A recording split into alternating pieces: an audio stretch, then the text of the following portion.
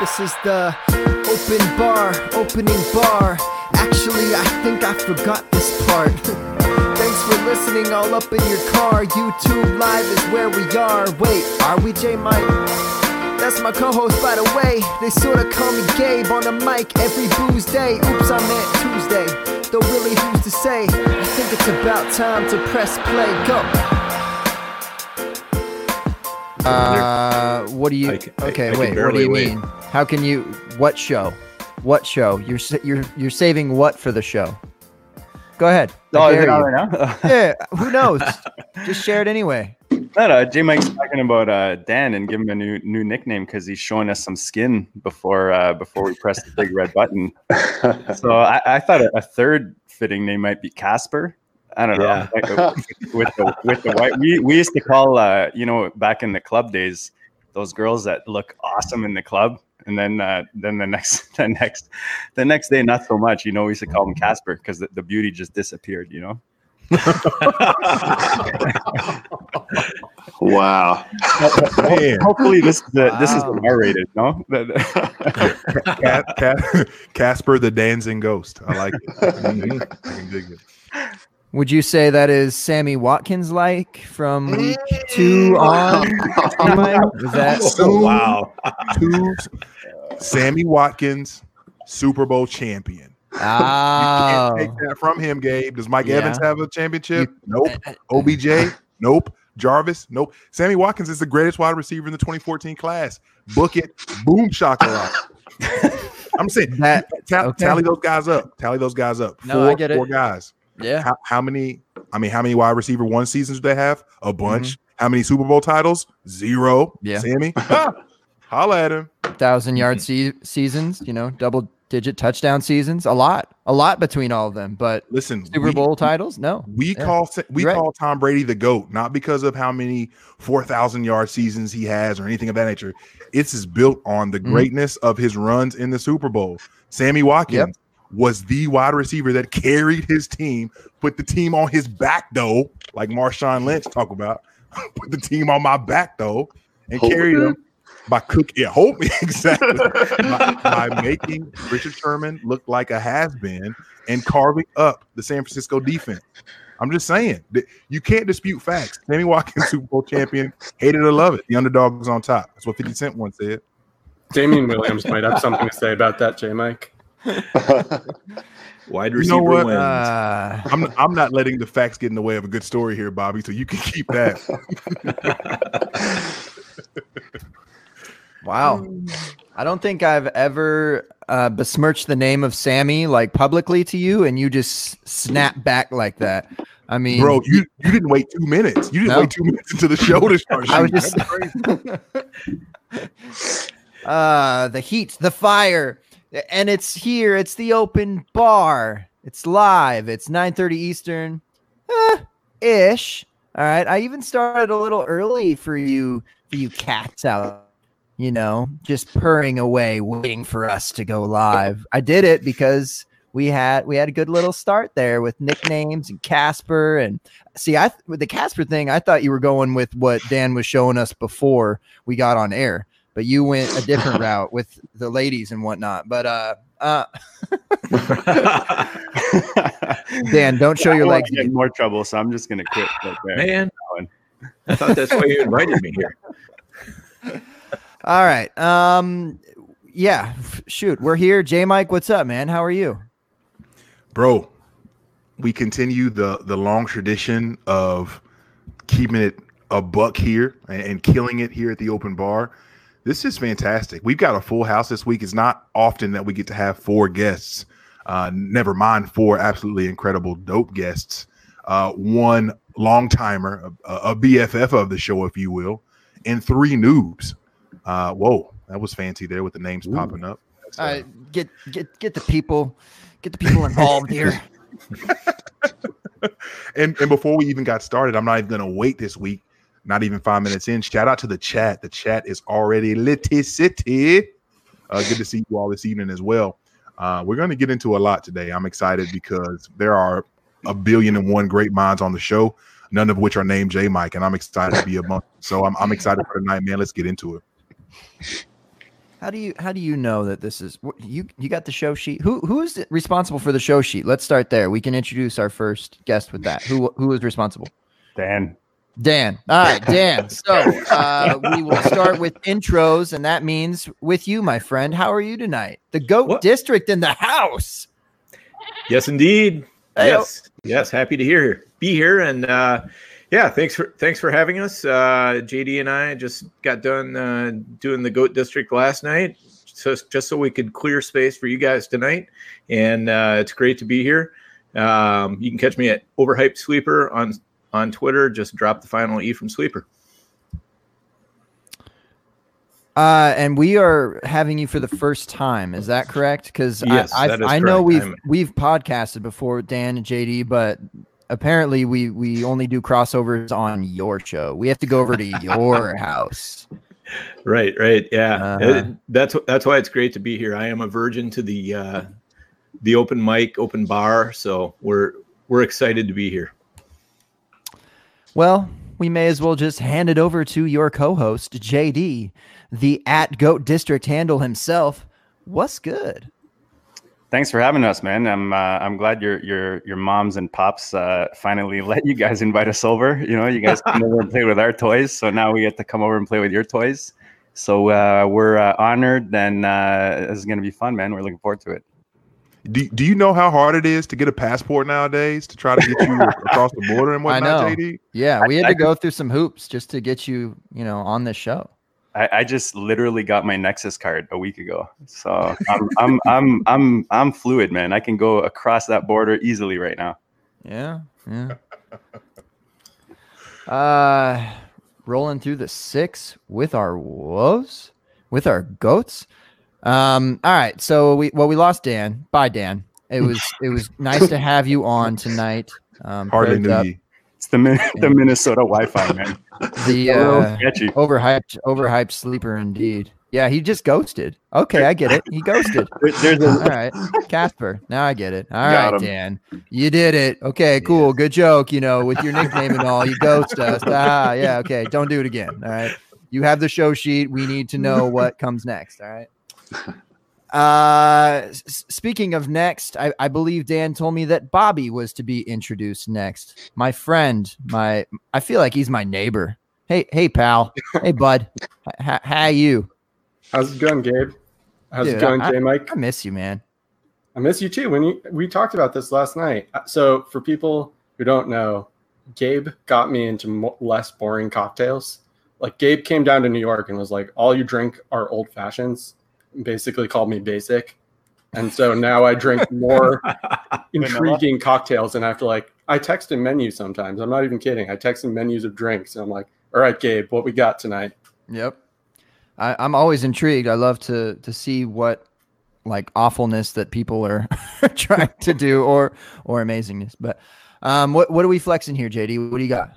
We've got Great Lakes, man. My favorite IPA. A little Canuck action. Canuck action. He's going. He's gonna go chop some wood. Yeah, man, this is some good IPA right here.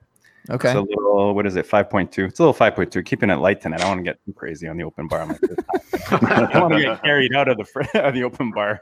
On my first time here. So yeah, I don't think we're gonna be able to carry you back across the lake, the river. I don't know how to get to Canada from here. So are you saying you don't want to wake up in the morning and have someone call you a ghost when that happens? Is that what you're saying, JD? Yeah.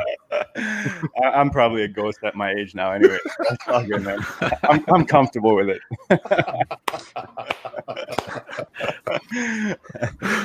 I'll be like, honey, it's 10:30. I gotta go to bed, man. All right, and last but certainly not least, he is third. He is the third mic. You're gonna have to tell me about that because I only see one other mic here, and 6, I suppose, but one named Mike, and it's not even the first name. So, elaborate on this third mic thing here, Mike. Oh, it's actually more simple than you would hope. So, I'm a third. I'm Mike Talenko the third. So, I just figured I'd throw that out there and see if it stuck, and now it's third mic everywhere except for Instagram, where I'm the third mic everywhere, which is weird. That was taken? It was, strangely enough. So okay. What are you gonna do? Yeah. You kind of one-upped them though with the everywhere bit. This is true. Yeah, well, I like that. And I only use Insta for work anyway. And as J-Mike told you before we started, like I travel a ton for work. I'm in Chicago right now, but I usually hail from Cincinnati area. So. Oh, Cincinnati, you say? You mean home of Skyline Chili Whiskey, brought to you by the. Yeah, I hear it's good for soaking noodles in. Oh man, it's a good Pepto Bismol equivalent as well. So just depending on the day. Yeah, it ain't real till you got the neon cheese, right? So. Look, ask Gabe about it. Gabe was brave enough to eat it, and for the first time, and then get on an airplane shortly thereafter. So, attaboy. he was here this summer or this fall, and literally, I met him for obviously the game that we went to, and right before he left the next day, we had lunch with John Bosch. And Gabe had it for the first time, and then about 2 hours later had to get on an airplane. So he was super brave. Yeah, that was set up for a disaster. Heavy on the aster. Made it though. Feel like that was definitely something I'm going to put in my memoir at some point in this life of mine. All right. Well, enough about Skyline. We'll talk about that later, I'm sure, or I'll have to leave mid-pod to, do my thing. But J Mike, you say we have this huge show, plenty to talk about. What are we doing? You got something? You got something right away? What are we doing? Well, there's a lot. No, there's nothing planned, obviously. At least not this week. Okay. But the tons of folks in the chat. And I do want to give shout outs. I haven't done that for a long time. First in the chat this week, Trader Joe. What up, Joe? He's everyone. He's doing fantastic work over at the DFPN. So with graphics and everything else. Russ Dynasty Outhouse was good, man. He and I plan on doing a live trade sometime today. And I'm so glad you brought this back up because I've got a question here about that shortly as well. Bill McCarthy, what's up? Super Duper Flex himself, Big B. Mr. Fusion Fantasy Football himself. What's going on, man? Commissioner McGriff, as you all can see. Skyline Protein Mix. Oh, gosh. That's scary you really hours. Don't like yourself. Yep. You don't like yourself. I think it's more of a cleanse. Yeah, for sure. Without question. Aaron Bogan, what's up, man? Hope you're good as well up in Maine. Spoonie. Even Spoonie's dropping in. See? You guys bring out the heavy hitters. Yeah, the folks that show us love who we haven't seen for a minute. You guys are bringing out the heavy hitters, so we appreciate you. One of the things that I want to do, guys, I'm actually curious your all's thoughts on this. The great JJ Zacharyson came out with a podcast. I think it was today, talking about some of his dynasty sells. And I'm really curious how you all think about this because I have a lot of the great DeAndre Hopkins all over the place. And it's not like he's saying he's not going to be productive or anything of that nature. And he gives a really good reason as to why. But DeAndre Hopkins moving forward, I'm just curious. Can we talk about this concept specifically of selling high, not so much on running backs. I want to talk about selling high on wide receivers. We've got a couple of guys, actually a whole generation of guys who are now entering this interesting age spot where that's up to Dan. It's this really interesting like age group, right? So they're coming into their like 28s, and we think this is their primes and things of that nature. But pretty soon they're going to be 30 and they're going to be Julio, and you're not going to be able to sell them for a ton, right? So how do we navigate? How do you guys navigate this area where we try to maximize the value on these wide receivers who have been uber productive for a very long time, but we know the table is going to fall off soon? How do you guys navigate that? I'm curious. Don't everybody jump in at once. Yeah. Well, for me, it really depends on, are you are you contending? Do you need the production, or is this, somebody that you should probably selling and just trying to get younger? If you're contending, that's just part of the price of getting those points. You have to pay a price that when he goes from 27 to 28, he's going to lose some value. When he goes from 28 to 29, he's going to lose some more value. But meantime, you're getting those points that you need to win leagues. So that's just the trade-off you're going to have to make. And you have to decide, is it worth it? If it's not worth it, if you don't feel like you can really win a championship, you're probably better off just trying to move that player now when he's still 27 rather than trying to wait until he's 28. I mean, we've got Keenan Allen on that same cliff. I know there's a few others as well. And, they're difficult to move. I just moved Keenan Allen for Adam Thielen and a 2020 110, I think it was. Yeah, 110. And, that was just it. I got kind of, people were like, that's not the greatest trade. But on the other hand, I was able to move off of Keenan Allen for somebody who I thought, with Adam Thielen is probably going to do just as well production-wise, and I got the 110 out of it. So that's kind of where I stand on it anyway. It's kind of interesting this offseason, having played Dynasty for a while. I don't know how long all of you have been playing Dynasty. I know Gabe has been playing it at least a while. I haven't talked to anybody else about how long they're playing. I know, J-Mike, you're still relatively new in the scheme of things, but the 2015 offseason, right after that 2014 season where all those rookies hit, there was a huge youth craze among the entire Dynasty community, where it was all about those 2015 picks.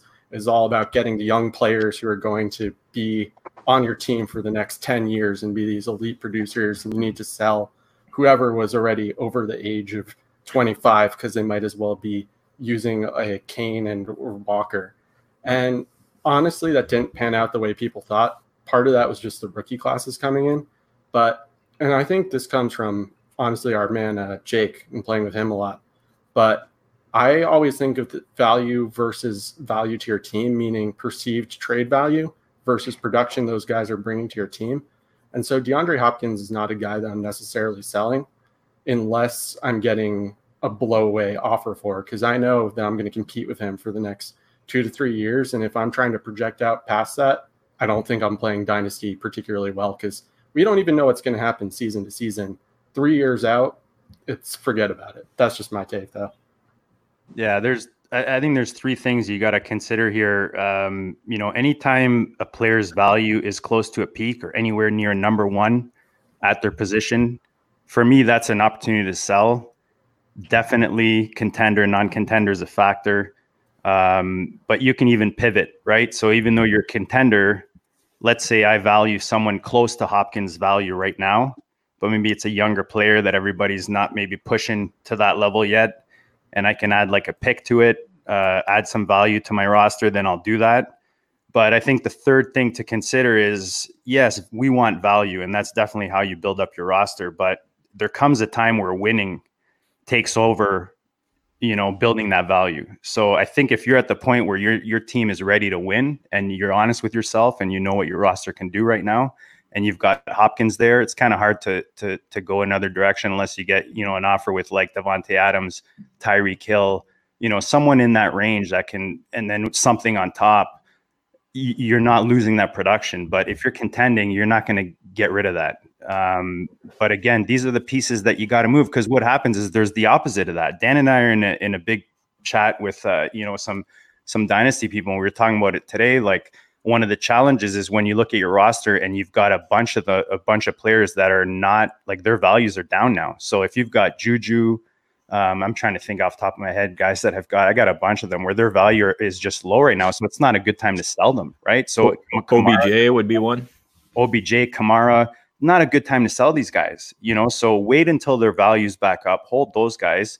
But a guy like Hopkins, he's still at the top of his game, and Bobby talked about it, like 27 for a receiver.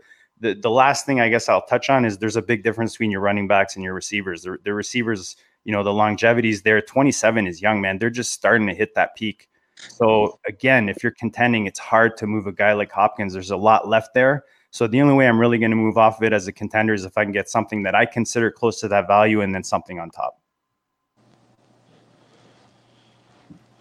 I find it super intriguing how, and I guess this is to be expected, two guys from the same show kind of being on the opposite ends of the spectrum on this one, because similar to what, and shout out to Deltron in the chat, Commissioner McGriff, I think that he kind of rides in the camp with this basically being a value proposition, which is what you're proposing, JD. Like, hey, when they get to this top spot, there's a certain point where the value is no longer going to be as bright as it is now. Whereas Dan saying, look, like I'm happy to ride this train for a few more years and get all these points. So I find it, obviously you can win either way, right? If you're making it happen with that. But I just find it really difficult to be okay with moving someone of the magnitude of Hopkins, because he's been so good for so long, and now he's technically, I think, for the analytics crew, shout out to all you guys, for the analytics crew, he's coming into what is considered like peak age, right? This is peak producing years for someone like Hopkins, right? Is that fair? Oh yeah.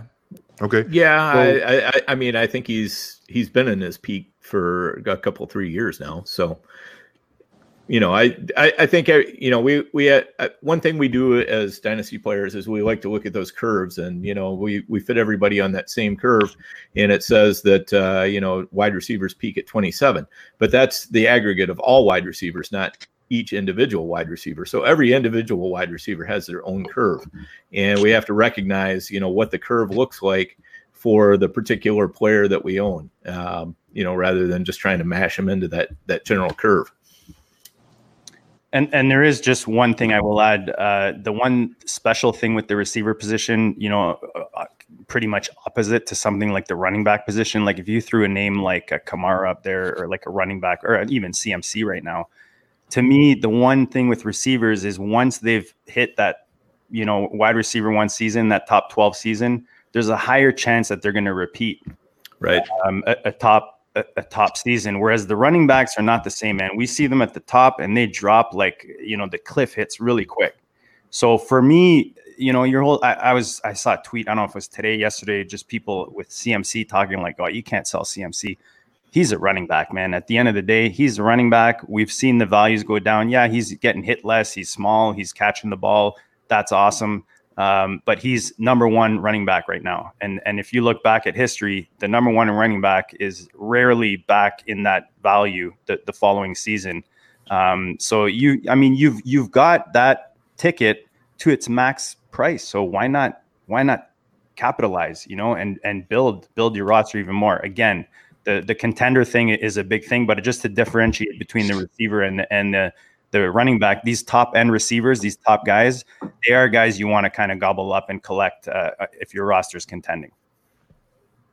So I'm talking out of both sides of my mouth. This is what I'm saying. I'm about to say it sounds like you went full circle. I'm Canadian, man. I'm political. You know what I mean? Yeah. It does depend, though. There's no way that you can just put a simple answer to this. There's just not one. And yeah, sure, sell like based on logic, but what are you replacing with, and what's going to happen because you just did that? So right, you obviously, if he helped you win, you want to continue to win. So that's the goal, right? To win. And if it's a rebuild, then maybe that is the move. But it certainly just depends.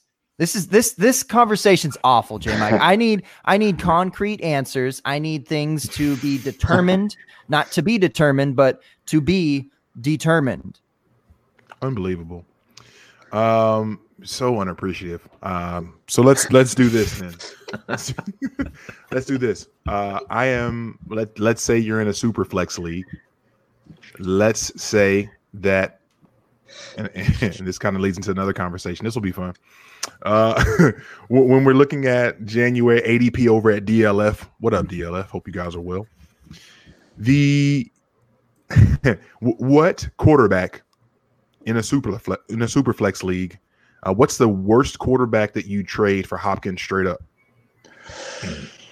So I'm looking at the top. I'm looking at ADP. This will be fun. Patrick Mahomes, Lamar Jackson, Deshaun Watson. I don't think you're getting Hopkins, or excuse me, I don't think you're getting any of those guys for just Hopkins, right? Is that fair? That's fair. Okay. Could I get Kyler Murray with just DeAndre Hopkins? Depending on team needs, I'm going to say yeah. Okay. I think the youth hype with him is strong, though. I don't know. Like the potential like that people see with him is really strong too. I think that'd be a tough one to wrangle. Okay.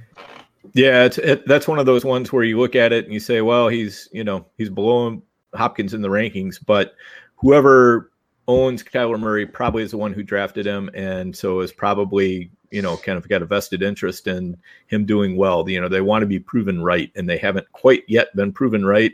They feel like they're on the right track, but they want that validation of saying, yeah, I totally nailed that pick, and then being able to hold it over the entire rest of the league. The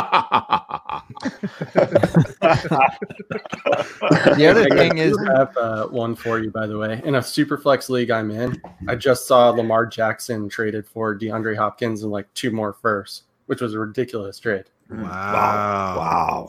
Well, where are you guys valuing Hopkins right now? So start with receivers. Where are you putting him? Dynasty receivers. What is he? Top 10, top 12? Is he top 5 still for you guys? Is he top 3? Listen, what they say in my books, JD, he's top 2 and he's not 2. Ooh. That's and then who do you put in the top tier for quarterbacks? Who do you include in that elite group? I don't want to dominate conversation here, but for me, it's just Lamar and Mahomes. So you're not in at least in my book. If I have Lamar or Mahomes, I'm not doing straight up for Hopkins.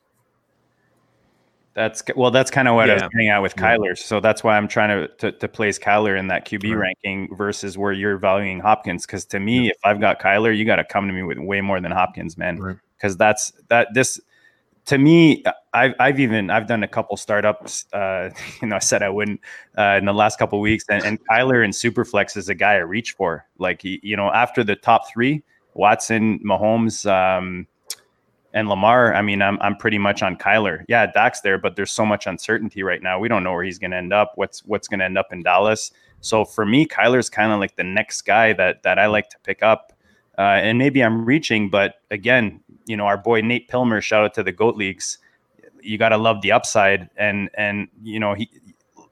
if you look at what the kid did as a rookie, we see what Lamar did and Mahomes and all those guys. So it kind of got overshadowed, but Kyler was a rock star as a rookie, man. And he can only be better next year, you would hope, in that system for a second year. And hopefully they kind of solidify the receiving situation. But I think you got to come to me with a lot more than Hopkins just to get, maybe not a lot more, but you got to give me more than just Hopkins to get my Kyler Murray share.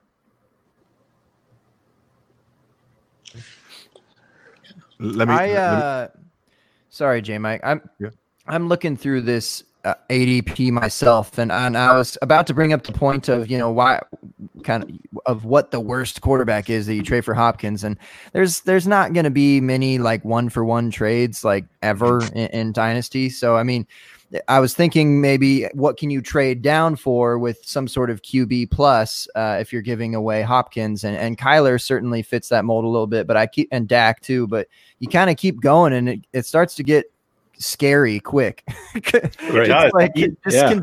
like a 10, what you're giving up, in just perennial elite production, and then you go to a guy like Baker that some people are still confident in, but shoot, you don't know. Jared Goff a couple years ago, I don't know, like Stafford's might be consistent, or Cam, like he had his years, and now is he injured? Is he playing for the Panthers? Like, seems like there's a lot of risk surrounding those guys, and I don't know. It'd be tough to trade away an elite guy like that and trading down in a package like that for me. I might take a lot of hate for this, but the reason that I said I would take Hopkins probably over Kyler, or at least think about it depending on team needs, is exactly for the reasons you just listed, Gabe. We've seen guys like Baker come out and dominate as a rookie essentially, and then he had that down sophomore season and his value is down. And it's weird to be this guy because I am usually, you'll see all over Twitter, I'm usually team like quarterback value in Superflex is much greater than pretty much any other position. But I'm also starting to be a bit more balanced where I'm willing to wait a little bit on let's say, the QB2 position.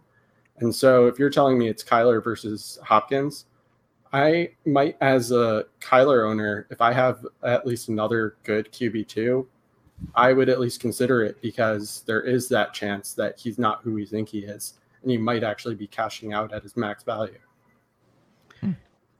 Mr. Serviceable QB2 himself. I'm looking at this ADP as well, the DLF January 2020, and just looking at the quarterbacks in it, and man, what a bunch of ageists that we're doing these days. Come on, guys. Yeah. Seriously. Nobody's mentioned Russell. We've got. I'm very offended. I was coming to that. But Russell's above. I put Russell with those other three. So I would take Russell over Kyler straight up. But come at me. You've got Daniel Jones at the number 12 quarterback, and then Matt Ryan at number 17. Matt Ryan's only 34 years old. That's still young for a quarterback. And Daniel Jones is 22. What are we going to hold on to Daniel Jones for the next 16 years or something? No. Dan, let me pause you for a second. Let's come right back. I'm gonna come right back to you. In my Trade Addicts League today, and this is partially why I asked this question. It was a trade that happened, and it's just one of those things where I was kind of shocked by the sticker shock at first, but it was like, okay, maybe this makes more sense than I originally paid attention to. So and we're talking about these players. So we're talking about Amari Cooper was traded in a Trade Addicts League today. Obviously, these are incredibly sharp people, and I like the deal a lot because I find it interesting for the value proposition for both guys. Amari Cooper was traded today straight up for Daniel Jones, who is number 11 in ADP. Who was this? Under quarterback. I'm not even doing all that. Come on. I just want it to be known, like, obviously, these, like, if you believe in a quarterback, and specifically these guys who are really young before they've blown up or broken out, like, this is probably the last chance that you'll be able to buy Kyler at a manageable price before things get bonkers. Maybe even the same thing for Daniel Jones if he continues to do his best Josh Allen impression, right? or something of that nature. But Dan, spoiling the article I'm putting off. My bad, dog. I'm writing a Daniel Jones article that I keep talking about, that I've been talking about for a month, and I haven't written a word, but it's happening. Keep going, Dan. I'm sorry. I didn't mean to cut you off. I just wanted to throw it out there real quick, which is part of why I asked the question in the first place. Yeah. So, I mean, just looking at the quarterback ADP, you've got Daniel Jones at 12, and he's had one very uneven up and down year where he turned the ball over like crazy. The 40-point weeks were nice, but how do we know that's going to continue? I mean, Blake Bortles, Mitchell Trubisky, don't guys like that give you pause when you're thinking about where am I going to draft Daniel Jones in a super flex?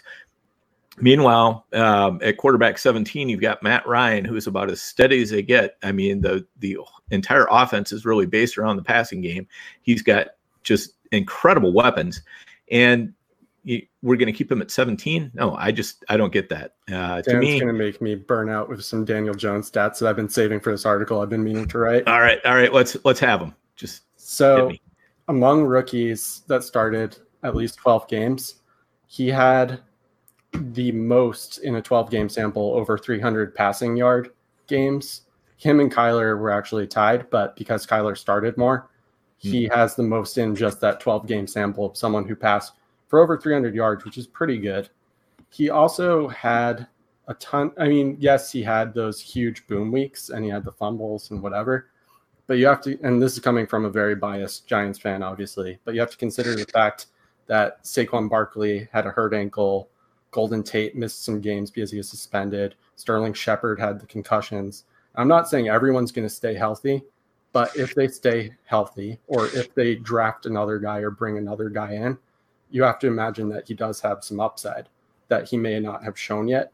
I agree. The fumbling is a huge issue, and I plan to talk about it in this imaginary article that may or may not get written at some point in the next year. But he is not getting – it's really interesting if you look. So there are some people who have him at QB 12, and then if you look at the DLF staff ranks of QB ranks, there's some people who have him at QB 12 and then some at like QB 17.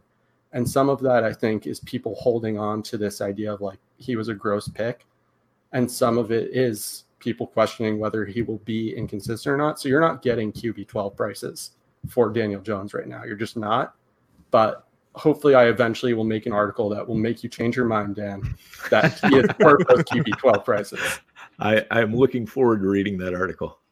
My only thing with that, Bobby, is look at the supporting cast, right? Like, I understand there was injuries in New York, but those injuries mattered. Whereas in Arizona, I mean, if a receiver got hurt, who Isabella, who cares? Like, who else was there? They had nobody other than their running backs, which, okay, Drake came in late. David Johnson had a decent start. Chase Edmond is a dream with the upside, hoping that he gets a chance this year. He looked all right. But other than that, they didn't have like a stud tight end there to kind of give the rookie tight end a nice, or the rookie quarterback a safety blanket. You got to look at the weapons he had to play with, right? So, I mean, Jones kind of sat into like Dan's Corvette, you know what I mean? And had a shout out to Dan's Corvette. But you know what I mean? Whereas like Kyler Murray is the sports car. To be clear, I'm not saying I would take Daniel Jones over. I think Kyler that's what you said. No, I think you're comparing the rookie season. I'm saying at their prices, I would wait to take Daniel Jones over taking Kyler when you have to take him. But you're also comparing a guy that, like, to me, you're like, what's Daniel Jones's upside, like his ceiling, right? Like, he's a QB2, no? In serviceable, exactly. What's Kyler Murray? He can be Lamar Jackson next year. If things. We don't know what Arizona does this offseason, what they add. And even if they don't, these rookie receivers, I mean, these guys have talent. That second year thing, he's a rookie. So I don't know. I just think that Daniel Jones came into a bit of a better situation. I get the injury thing. But when you got a guy like Evan Ingram there, you got Saquon Barkley, arguably with top running back, top two running backs. You don't have that in Arizona. But you're also kind of just making the argument for Daniel Jones. What you're saying is he has the weapons. Those are things that we look for in fantasy quarterbacks now. Meaning what? Yeah, I mean, part of it too, I think we need to look at, how do the Giants want to play moving forward? They have Joe Judge as head coach. They put in Jason Garrett as the offensive coordinator. It's always instructive to look forward as well and think about what type of system they're likely to implement. And Joe Judge seems like he wants to put in, another one of those Belichick systems, which is defense first. Let's get the defense right, and then we'll worry about adding offensive pieces. While they have some pretty decent pieces in New York right now for Jones to work with, I don't know if they're going to be as wide open once they get that defense together a little bit, and they can hold down the scores. Part of what Daniel Jones was doing was just running around trying to win games while his defense kept blowing leads. So if that doesn't happen anymore, then where are we going to be? Dan, if I'm wrong about Daniel Jones being a good fantasy asset because Joe Judge made a Belichickian system in New York, I will gladly eat the L on that. Okay. This has the makings of our first open bar bit of 2020. Oh my! That's what this has. What's the bet here, guys? What's the dividing line? What's the Daniel Jones line of infamy here? Oh, I don't know. What's the difference in their ADP right now? That's what so right now. Difference in who? With Jones is what, 12 according to you guys at DLF, so he's 12. Kyler Murray is 5. So they're both, it's a low QB1 versus top mid QB1. It is dynasty, so it's hard to relate that to their scores, going into next year. So what are we exactly betting on? Just 2020? What's the deal? Jones was within a point per game of Kyler Murray this past season in terms of fantasy. I will bet that they finish within a point per game, minimum 10 games played in 2020.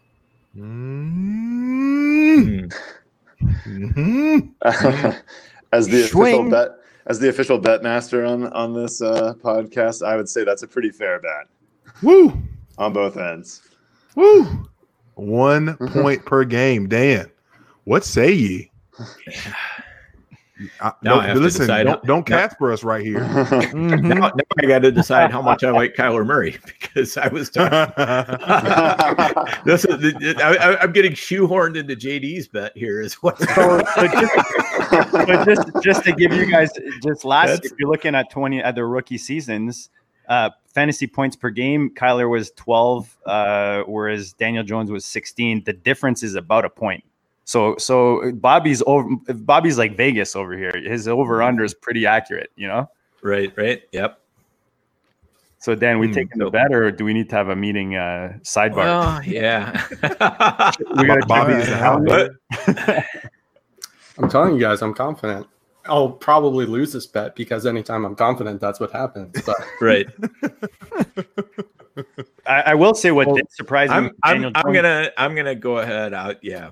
You know, what the heck? Let's have fun. Let's take this bet. Roll the dice. Hey, all right. You only live once. Right. You know, and That's the motto. really Kyler and Matt Ryan were about the same in points per game. So, you know, I think it's fair. Daniel Jones got Daniel Jones versus Kyler Murray, 1 point per game. So if it's more than 1 point, I win. fantasy points. There you go. yeah, minimum 10 games played. So injuries do matter. Okay. But But at least since we're keeping it on a PPG basis, it won't matter that much. I don't even know what the terms are. I just agreed to the bet. It's a Jorts bet. So Yeah. Jorts bet. A Jorts Avatar bet. Yeah. Jorts bet. I've already gotten yelled at for buying things just for jokes for the fantasy community, so I can't do a choice bet. Come you're- on, Bobby. You've had a mustache for the community. You've gone full Gardner Minshew for the community. That mustache was for man, and the community. everybody owns an old pair of jeans and a pair of scissors. You'll be all right. That's right. Yeah. So Exactly. Rafe will be I behind. think That's fair. I do own an old pair of jeans and some scissors. And I think your Daniel Jones angle comes down to the idea of what we play here day in and day out, which is risk reward, right? So you get a little bit of that risk back on where you're probably going to pick them up and the value you're going to get them at. But you take that risk on like the health, and surely the Giants can't be riddled with injury every year, right? But You'd be surprised. yeah, wait, like as a Raiders fan, I never know what's going on with my team. So, but like the reward there could be really good, right? And I feel like if you're balancing it right, like right now you're looking at Kyler and everybody smells and sees the reward, and they don't really see the inherent risk as much. So I like your angle on it. I'll wear jorts with you if it doesn't go your way. Nice. All right. Oh, Pretty even. three-way Even up. Jorts bet. 2 against 2. This I is didn't agree to amazing. a three-way. I mean, I don't know about that. It's a serviceable three-way, though. Oh, yeah. True.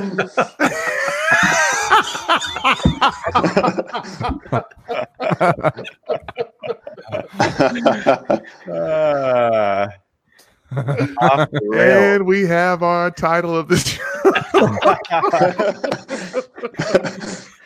Do we all have to wear jorts, though? Yeah, sometimes JD is the only guest that's not going to have to wear shorts. As That's a mess. Oh man, it's a mess. I can't even. I don't know if I should apologize or say you're welcome.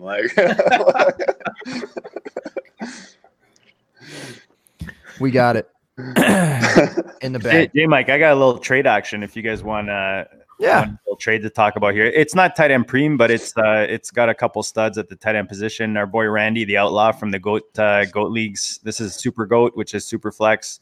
So he sent wait, I can never read these things. I don't know who sent which. Dan, help me out. Did he send or did he buy Kelsey? Let me these pull sites- up the trade. Hang on. So basically Kelsey went for Darius Slayton, Austin Hooper, and a 205. I'm going to let you guys chew on that while I grab beer. And that is not cheap tight end premium, you say, yeah? It's not. It's just super flex. Okay. Superflex, yeah. So we say Hooper 205 and something else for who? Let me pull it up. Kelsey, Was it Slayton? This is what I believe we have here on the official open bar ticker. If you join us live on Tuesday, 9:30 Eastern ish, you have the official open bar ticker going below the faces of these beautiful gentlemen, sometimes ladies. The trade is Kelsey or Slayton Hooper in the 205 in a Superflex non-tight end premium league. Yeah. Snoozy. I'll let you guys comment because I'm already in the league. So I'll go out on a limb here and go first. I've been known to say plenty of crazy things. So so I don't know. Like I find the Slayton Hooper pick side intriguing, and I know that Kelsey's like the premium asset, obviously. But you wonder now that he's got a ring, how the hell old is Kelsey? Is he like late 30s, mid 30s? I think he's early 30s. He's Early 48, 31. Yeah. Yeah, He's he's 48. 31, I believe. 31. So you wonder how much longer he's going to stick around, what his longevity is going to be. He's been fairly healthy, which is good. But, I love Hooper a lot. And I feel like Slayton and a pick in this draft would be enough to push it over for me, at least. I'd go with the package. I hate to After a three-way comment, I bet. I know. I hate to beat the joke down, but that is kind of a serviceable three-way right there. Slayton, Hooper, and 205. Wow, Hooper, if you're going to beat one leading down, the that's pack. the one. All about the package. Yeah. I love this package. So. Got a hoop in it. But I think similar. Go ahead, Gabe. I was just going to say what's crazy is that this is actually being discussed and Slayton is in this package as well as like the 205, and all you have to add for it is Hooper to get Kelsey. I mean, that is crazy to me. I don't care about Slayton or the 205, but to give up Hooper is kind of, a bummer to me because I feel like he could hit that next tier where, Kelsey, Ertz, have been these past few years, and he might be up next on that. Dan said that Matt Ryan's only 34 years old. That's young for a quarterback. He said it. I heard him say it. Yeah, but then you're assuming that Hooper is going to be in Atlanta, and I'm not sure if that's a fair assumption. Oh, that's true. Yeah, He might not even be there. Right? Yeah, I mean, Yes. he could be anything, even a boat. He could be a boat. Dan had to throw that in. But what? As a Ridley owner, I would, I love Hooper, but as a Ridley owner, I wouldn't mind Hooper leaving because I think his fantasy points are like quadrupled when Hooper's not around. Yeah, I think this basically you're taking a very safe commodity in Kelsey, or you're getting kind of the grab bag here with Slayton, Hooper, and a 205 because we don't know where Hooper's going to end up. Slayton had a lot of touchdowns last year, so we don't know how sustainable that's going to be. Though I know Bobby certainly hopes it's sustainable. Well, man, first you came for my Daniel Jones, and I said something. Then you came for my Darius Slayton. Next, he's coming for Saquon, and Bobby's just going to flip out. Right. According to Zach Reed, Tacit Assassin 13, I am the number one Darius Slayton fan. And I'm actually a pretty big fan of Slayton myself. Oh, so. Bobby, did I miss your whole Slayton take when I walked away? No, there's not really a big Slayton take. It's just he had chemistry with Jones, but I could easily see it being killed if they draft someone, even though they probably shouldn't. There's all these mocks of like the Giants taking Jerry Jeudy at like 4. Don't do it. Just don't. Please do that, New York. that would. So the exciting part about Hooper for me too, right, is by comparison, he's like half a decade or more younger, right? And if he isn't on the Falcons, right, so if he's not with the ageless one, Matt Ryan, right, then the next ageless one maybe. Then I feel like he's been in the league long enough and people have seen enough to like know what they're getting and know what they're going for if they're going to sign him. So I don't see somebody signing him who's not going to use him. You know what I mean? Like, I don't feel like this is going to be like, dare I say, like an Ebron situation if somebody signs him where like he looks great for a year again and then all of a sudden you're like, where the hell did he go? Like people really know what they're getting with him. I just feel like if he goes somewhere else, so you might not know what he's getting, just because tight end in a new situation, new offense, Sure. it's going to take a bit for him to catch on. Yeah. It could be, but I mean, it's not like you're going to sign Hooper for his blocking, right? Exactly. That's True. my I will point. say His blocking is relatively terrible. Turnstile level, right? It's approaching that. It's not quite Matador level, but Turnstile, yeah, that's probably pretty close. There's slight resistance. Yeah, exactly. So, I think whoever ends up signing Hooper is probably signing him for his receiving ability, and often he gets used split out wide. So a lot of times he's not even going to really have that inline blocking or even pretending to block anything like that. So I think he'll probably transition a little better than some tight ends would transition over to new offenses. But, there's always the danger that, you're going to get somebody like the Colts who, signed Ebron, and then they already have Doyle. And so they end up just, killing both of them for fantasy. Yeah. Minnesota. Oh, God. Yeah. Run 3 T sets. Oh, actually, 3-way. There you go. Yeah. Seahawks. The difference between, just to go back to Ridley without Hooper, just to give you guys, it's pretty significant, man. You're looking at 10-point difference. So 22 points when Hooper's out of the split versus 12.7 for Ridley. So it's pretty significant. Yeah, and I think I want to push back on you guys for a moment, because not long ago we were just talking about DeAndre Hopkins, and I think he's just a consensus top 5 guy for everyone at wide receiver. And we said, hey, if we're going to move him, then I need a guy who's not too far behind him tier-wise, and I'm going to need some juice on top of it. So I don't know if this is the juice that would get you where you want to be with, because I think if you're taking on the Slayton Hooper 205 side, you're giving away the best player, and you're taking on all the risk. You're taking on the hope that Slayton doesn't get usurped by Judy or whomever else. You're taking on the hope, and not to mention, if we're looking at Jesse Reeves, what up, Jesse? I hope you're in bed, son. Jesse Reeves points out that, hey, if a guy who flashes like this when the situation is kind of a poop sandwich around him, what's the likelihood of him actually maintaining this heat as time goes on? Who's to say that they don't bring someone on to be able to usurp him? So you're banking on Slayton, you're banking on Hooper landing somewhere and continuing his ascension in target and market share that he was doing in Atlanta, in which, just in case for the folks watching at home, this is Hooper's target share or targets in his first 4 years in Atlanta: 27, 65, 88, 97. And that's 97 targets in 13 games. So he's starting. I mean, he was truly heating up to be one of these guys, maybe even to break into the top 3, right? To be the new, maybe replace Ertz or something like that. You're taking on all the risk, and I don't know that juice is worth the squeeze for Kelsey, who's 30 and doesn't turn 31 until the end of October next year, and he's magnificent, and he's with Mahomes. I'm with J Mike. I snuck in that I would take the Kelsey side, but you just summed up exactly why so perfectly that I'm not going to add anything else.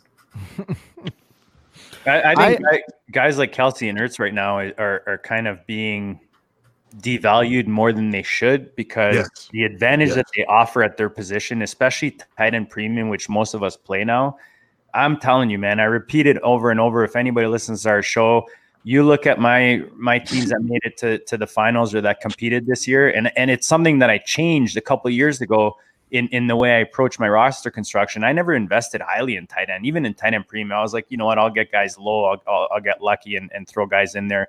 But last year I invested. I went out in my FFPC 500. I invested in a guy like Kittle. It's a first year in a super competitive league where I made it all the way to the finals. Any other league that I made it far in, I either had Kelsey, Ertz, Kittle, my favorite, and then even Hooper a bit. But I find like Ertz right now being completely disrespected, and Kelsey the same. I think people forget that these tight ends are playing till their mid-30s. Most of them, there's injuries and it's a tough position and all that, but it's not like a running back or receiver where 30 hits and that's it, it's over. So I think that there's opportunity here with getting yourself a stud and giving yourself that advantage over most of your league mates going into next year. I also want to say that if you said that Memph was involved in this trade, I know who sent which side. What up, Randy? Hit it. I'm a hustler, homie. You a customer crony. Yeah. I just I just find that interesting. And now here's the thing too. Let's say Austin Hooper stays in Atlanta. Does everyone keep the same answers?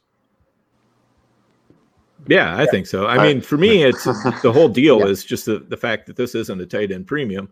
So that makes Slayton in the 205 more valuable versus Kelce. So that changes the answer for me. If you're talking tight end premium, then I'm going to go the Kelce side. Can I ask a follow-up question, Dan? What are the chances that Slayton or the 205 is getting in your starting lineup? So really, Kelce versus Hooper, at least in my opinion. Especially for your FFPC I mean, in the short term, no, he's not. But you have to take a look at your team situation. Without looking at the rosters, which I don't have memorized for those two guys, I don't know. But if I'm looking to, try to, if I feel like Hooper is going to be pretty close to Kelce, and then I could get Slayton in the 205 on top of it, then that's the deal I'm making. Which is I think where Randy's coming from on that. I don't think he needs Slayton, but he's just looking to kind of groom him for future value and then move him later. Yeah, totally fair answer. Just curious. Yeah.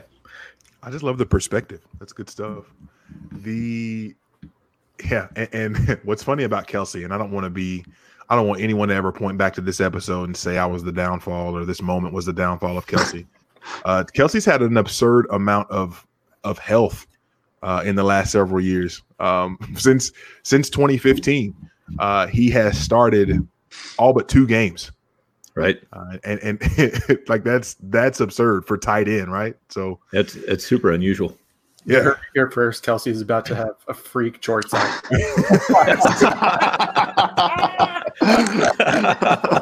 Sell Kelce now, dude. Well, I mean, look at Gronkowski. He dinged the Lombardi Trophy, and then his career just went to crap. And then now Kelce's been shotgunning beers off of it. So yeah, I mean, it's over for Kelce right now. So this is it. We'll see him on Masked Singer next season. The other thing, and JD, I think that I'm taking after you now in leagues. I've been listening to you, and I've been listening to your fight for trying to figure out tight end, and just like, you know what, man, screw this. I'm not gonna keep doing this. I'm gonna go.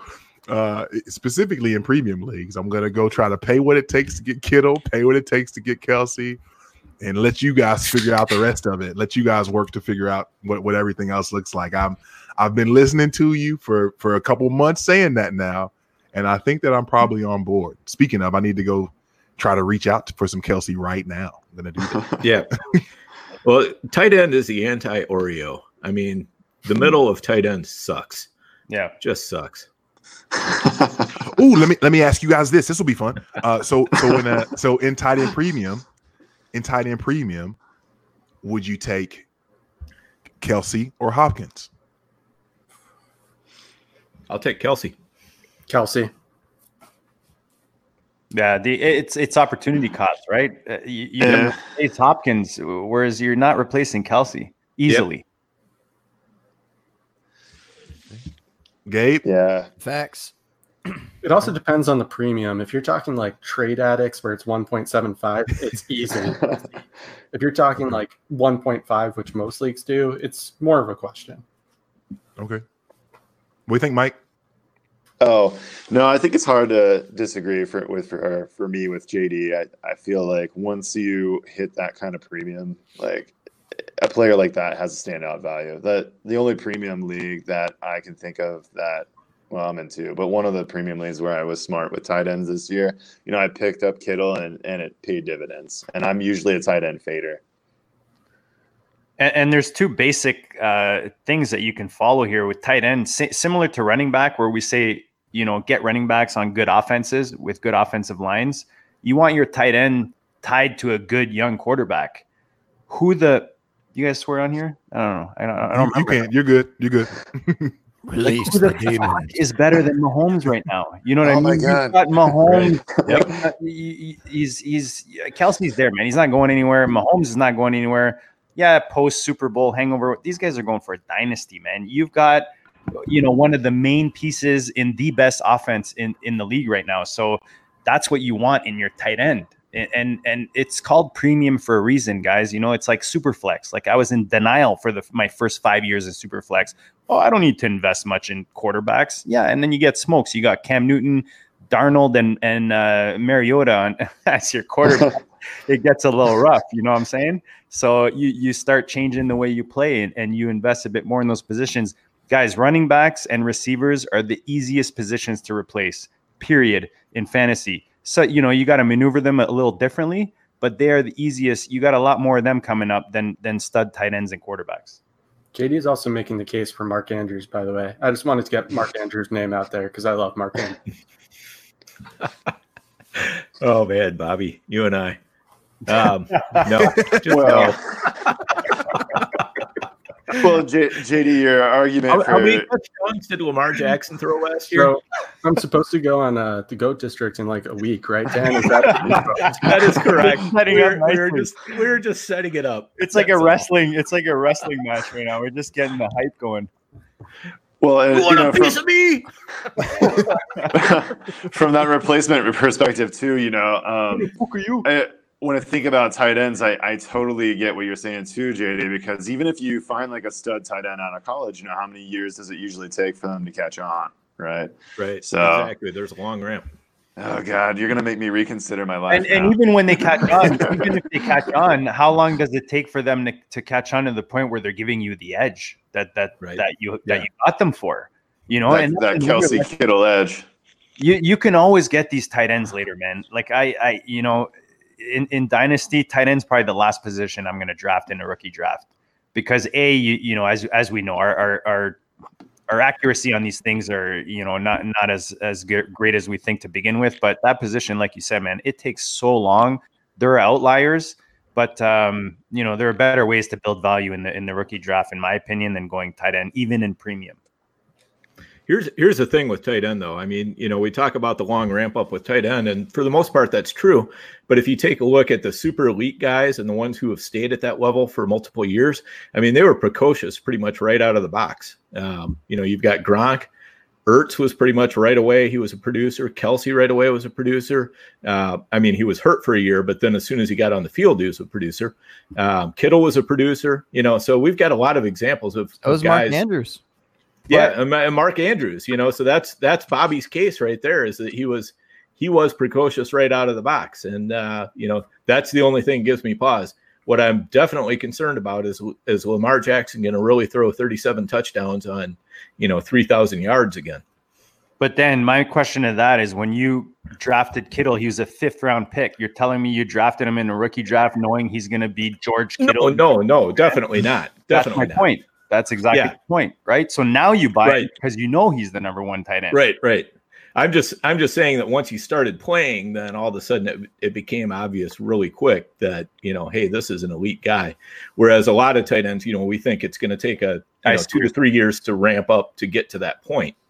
So, and often the ones that that take a while to ramp up just never reach that height, or they reach it for a year and then they come off it again. Like, where are you guys on Fent and TJ right now? Are they guys you think are kind of the next guys in line to creep into this upper echelon? Is Hunter Henry a guy that you guys see going in there? Or are you guys on that kind of next tier that have a chance, that we think have that upside?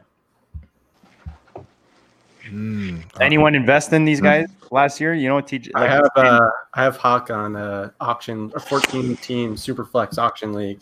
That I didn't get him super cheap either. I definitely paid up to get him because it's partially T Preem, but I went in knowing this was probably going to be the case. I hoped he might break out, and after that first game, I got pretty excited. I'm not going to lie.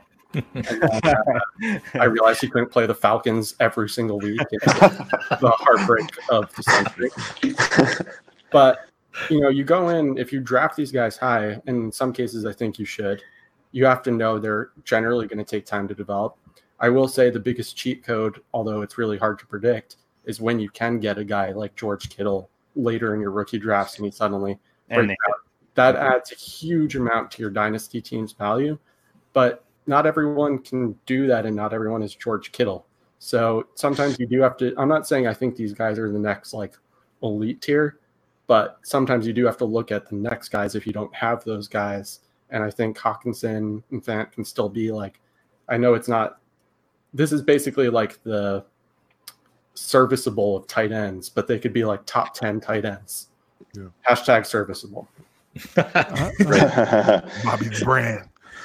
Thing is, their buying window is bigger, though. You know what I mean? They have a bigger buying window, whereas you've got guys that hit quickly because they had high draft capital. They hit right away, and you're not getting them. Like AJ Brown, AJB, right? Dan 101 #101.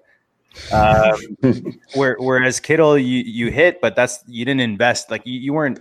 It's like a lottery ticket at that point when you picked up Kittle, right? He's a 5th round tight end. So there's a difference there. That's all I'm saying. This is funny, and I like this conversation because of this. And I'll let you guys guess, and it won't be too hard to figure out. Obviously, the last season for tight ends, and I think this is a key thing. Obviously, we've got to follow the targets, right? Follow the opportunity. You can try to follow what things look like or who's trending in the right direction. Last season, if we're looking at tight end targets, there were 4 guys who eclipsed the 100 target mark. Kelsey, Ertz, Kittle. Do you guys know who the 4th person was?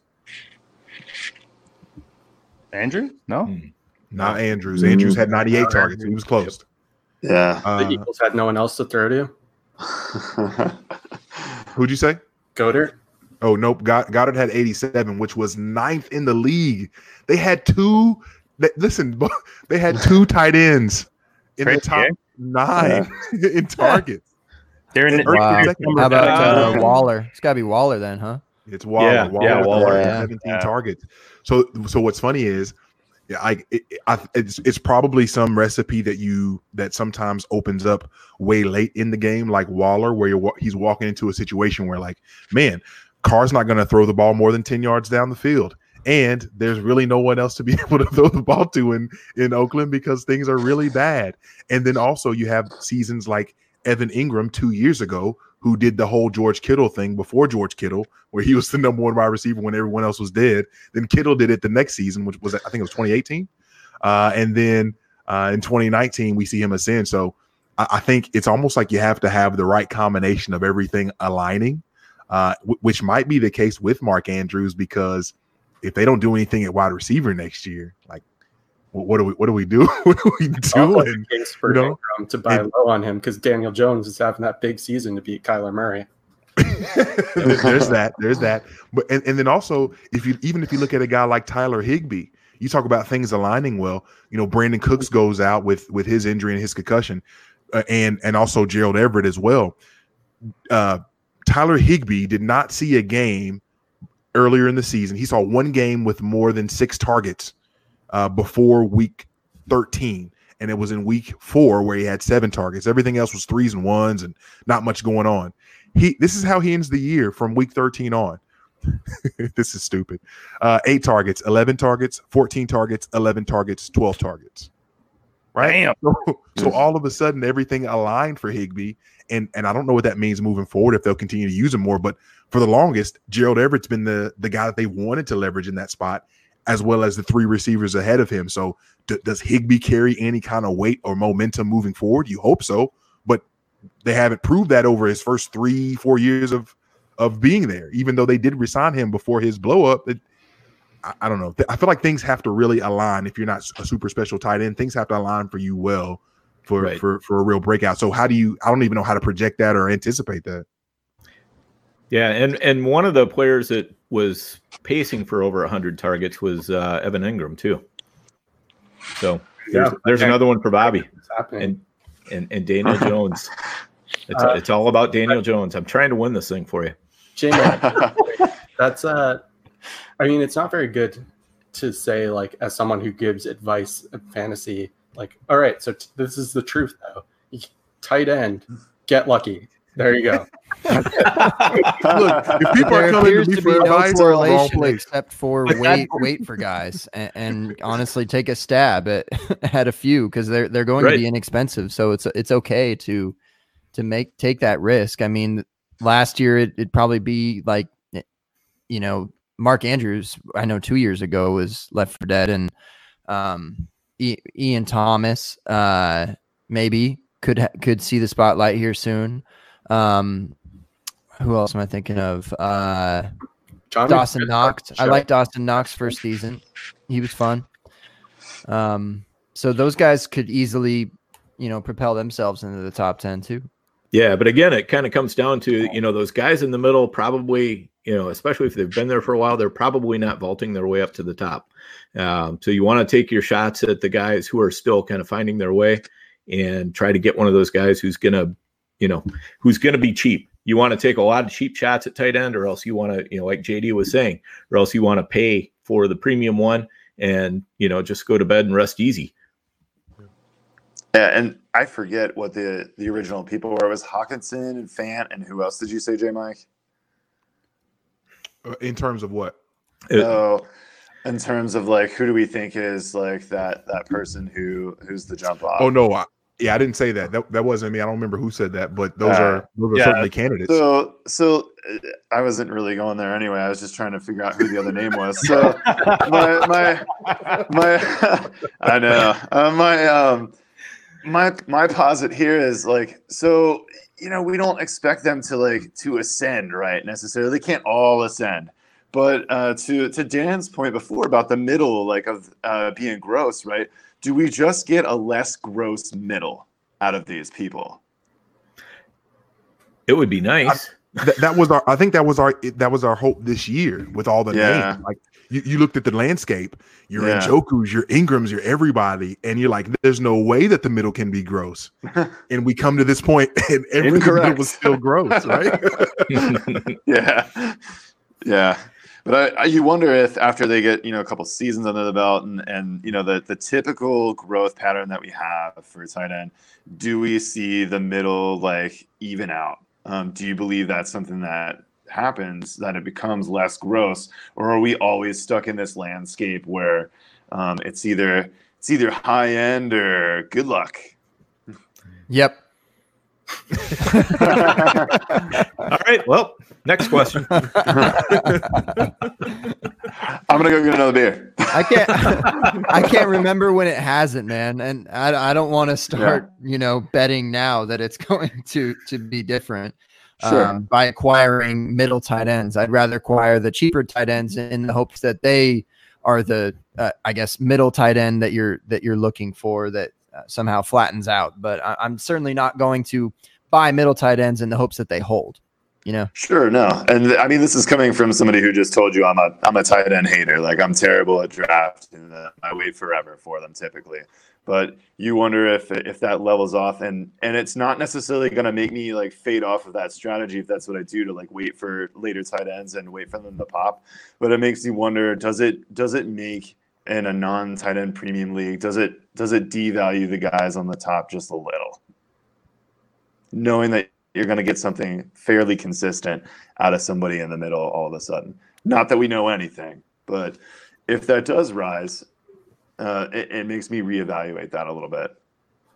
Absolutely. Yeah, I think you're right. If you get a decent, you know, tight end, say 4 through 12 or something like that, then that definitely takes the shine off the top three in a non-tight end premium.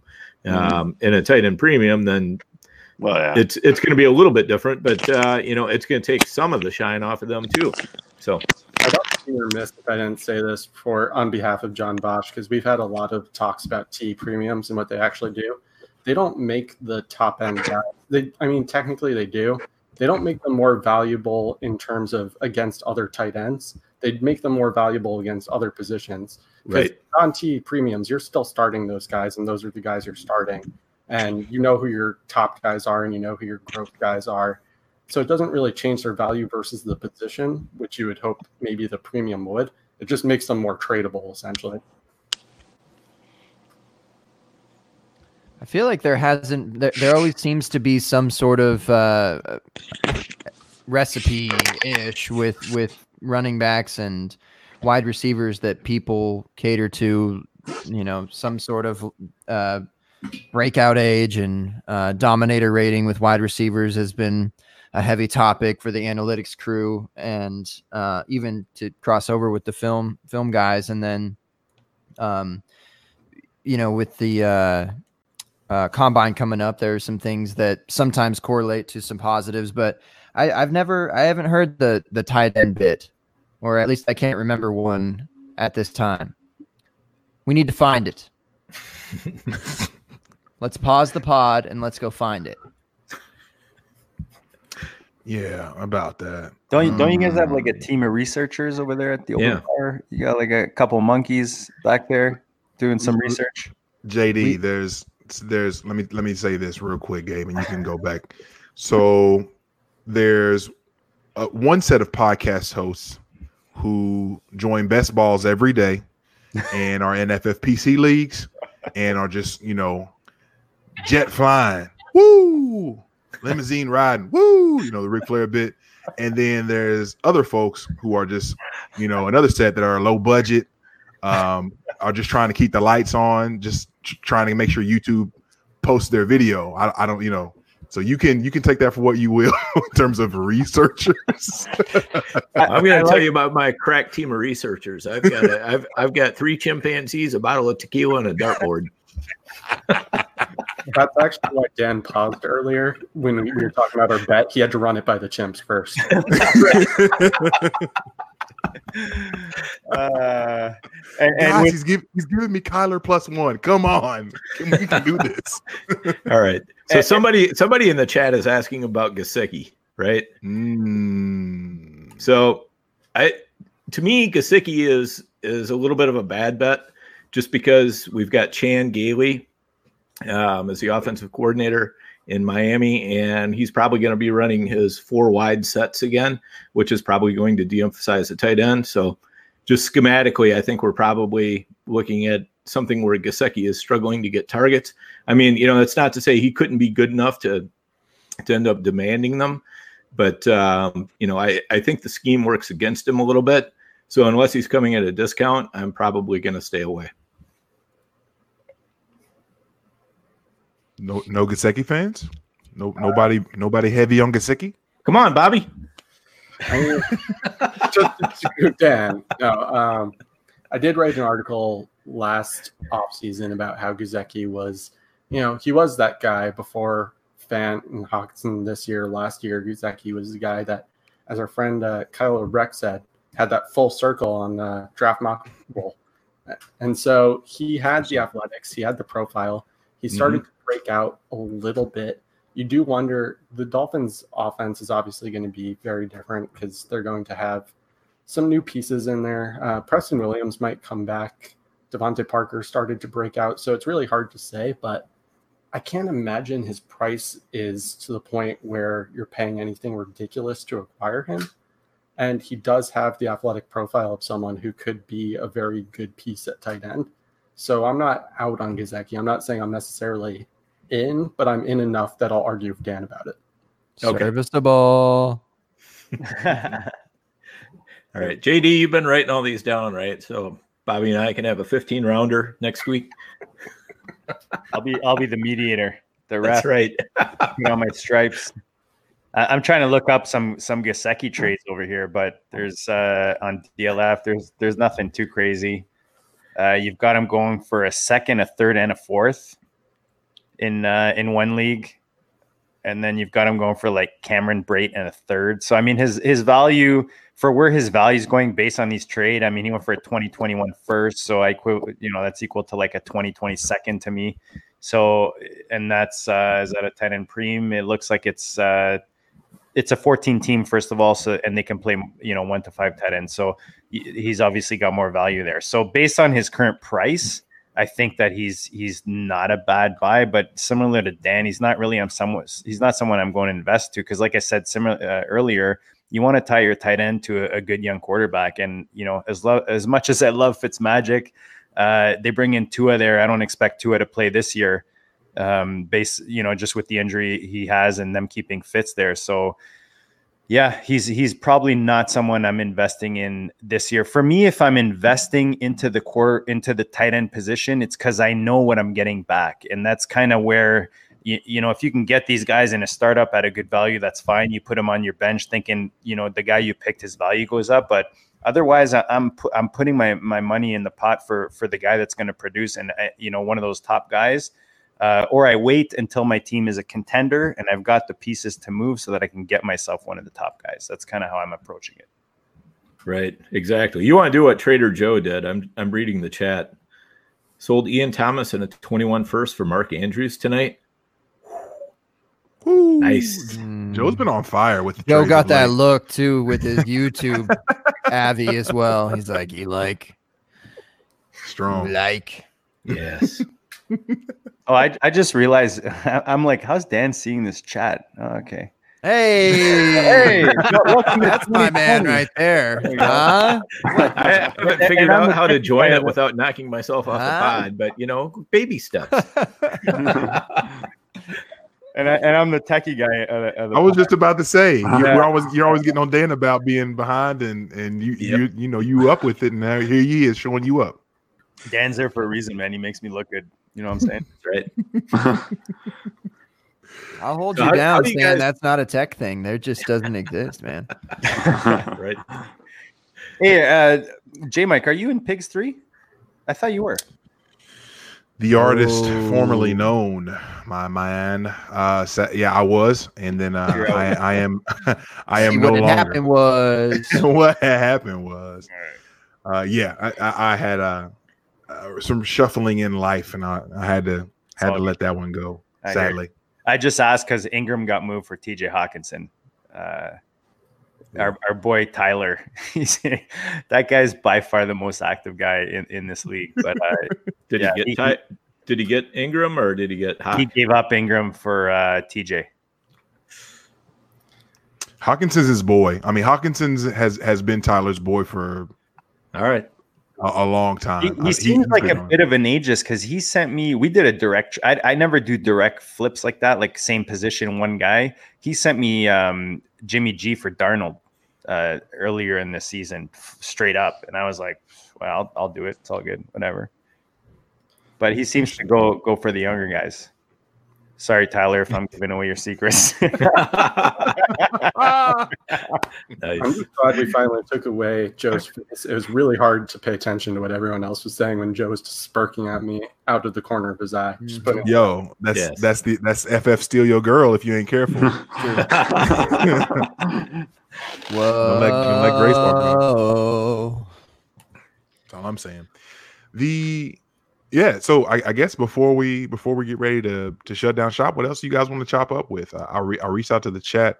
I know February is not the biggest news cycle, and it's not necessarily something that we dig into. But what else do you guys want to hit on or chop up? I know we've got the rookie stuff that's been, flooding timelines, and I've been part of the problem or solution, whatever you prefer this time of year. But I'm excited for the combine coming up and scouting over there with the Dynasty Dummies. But what are you guys excited about right now this time of year? J Mike, didn't we? I mean, I'm just gonna ask you straight up. Your boy, I saw some sort of update about. We've been talking about the Falcons all show. You know how much you hate Julio. Oh, don't do that. Don't do that. I'm just wondering. Just wondering what's next. Are you talking about for Devonta? Yeah. Man. What? Oh man. What? It's a dark day. It's a dark day in Chocolate City right now. If Devonta's cut, I think there's a piece of me that will just never recover. It will never be whole again. Devontae was my first, my last, my everything, and I don't know how I'll recover. But that makes for a really exciting place for a running back to land in this rookie draft. So somebody in one of the chats I was in said Brian Hill season. All right, look, That's like 25 for 30. I can't take another Brian Hill It is game. never Brian Hill. coming back. Like, no, dog. Not gonna be able to do it. Yeah. I was cheerleading that season last season, and there wasn't much. You gave it great effort, though, JD. I You gave did. it great effort. I It was not a lack of effort on your part. He was Tevin Coleman 2.0. You know, here's the red carpet, then he tripped. You know, what are you gonna do? Right? Stilettos, man. It's tricky to walk Yeah. sometimes. With the spikes, you know what I'm saying? Come on, man. Yeah. Get us Jonathan Taylor to Atlanta, okay? Mhm. That would be juicy. And That would be his hope juicy. that their offensive line actually shows up this year, and they don't have the rookie get hurt, and they're actually Right. decent because they were awful a lot of the year last year. And I think toward the end of the year, they kind of got it together a little bit. But golly, that Atlanta is so okay. I'm so glad you brought this up, Dan. Who are offenses that everybody, not everybody, here I go again, Gabe. You're supposed to keep me honest with that. Hey. Everybody, nobody. Okay. Who are offenses that you see that get just don't get very much love or respect? Who are offenses that you're willing to buy into now? Because I think that Atlanta is going to be really, really stinking good next year, period. And from an offensive perspective. I mean, Julio just every year, man, just gets disrespected in you know, Right. in general in fantasy. You look at right now, people are just ready to give him away just because he's, you know, a little older. He, you know, whatever's, but he's the guy's a beast, and you know, it's like we keep saying, who are you going to replace him with, right? Atlanta had a bit of a down year.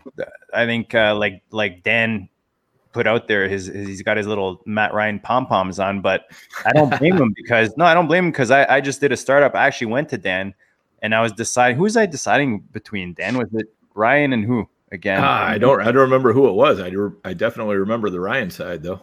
Yeah, and it was like a younger quarterback, but I think it was Darnold. Actually, I think it was Darnold. Was it Darnold? Yeah, it might have been. That might have Darnold been or it. Jimmy G, one of those guys. But again, if you look at what Matt Ryan's done as a top end quarterback, he's giving you a winning week every week as a ceiling. You know, so that's really valuable. But people get blinded by the age. You know, and again, the quarterback, similar to the tight end, we're seeing guys play into what age at this point.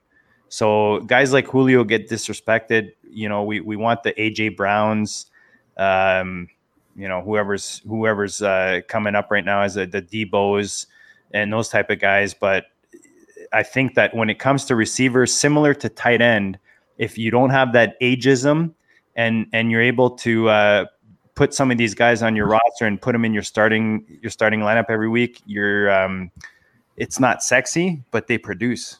And I think that, again, it comes back to let's not forget why we do this every week, guys. We're here to win. We're here to win leagues. And I think that people get too caught up in the whole value and making your team look good for whatever 2-3 years down the road.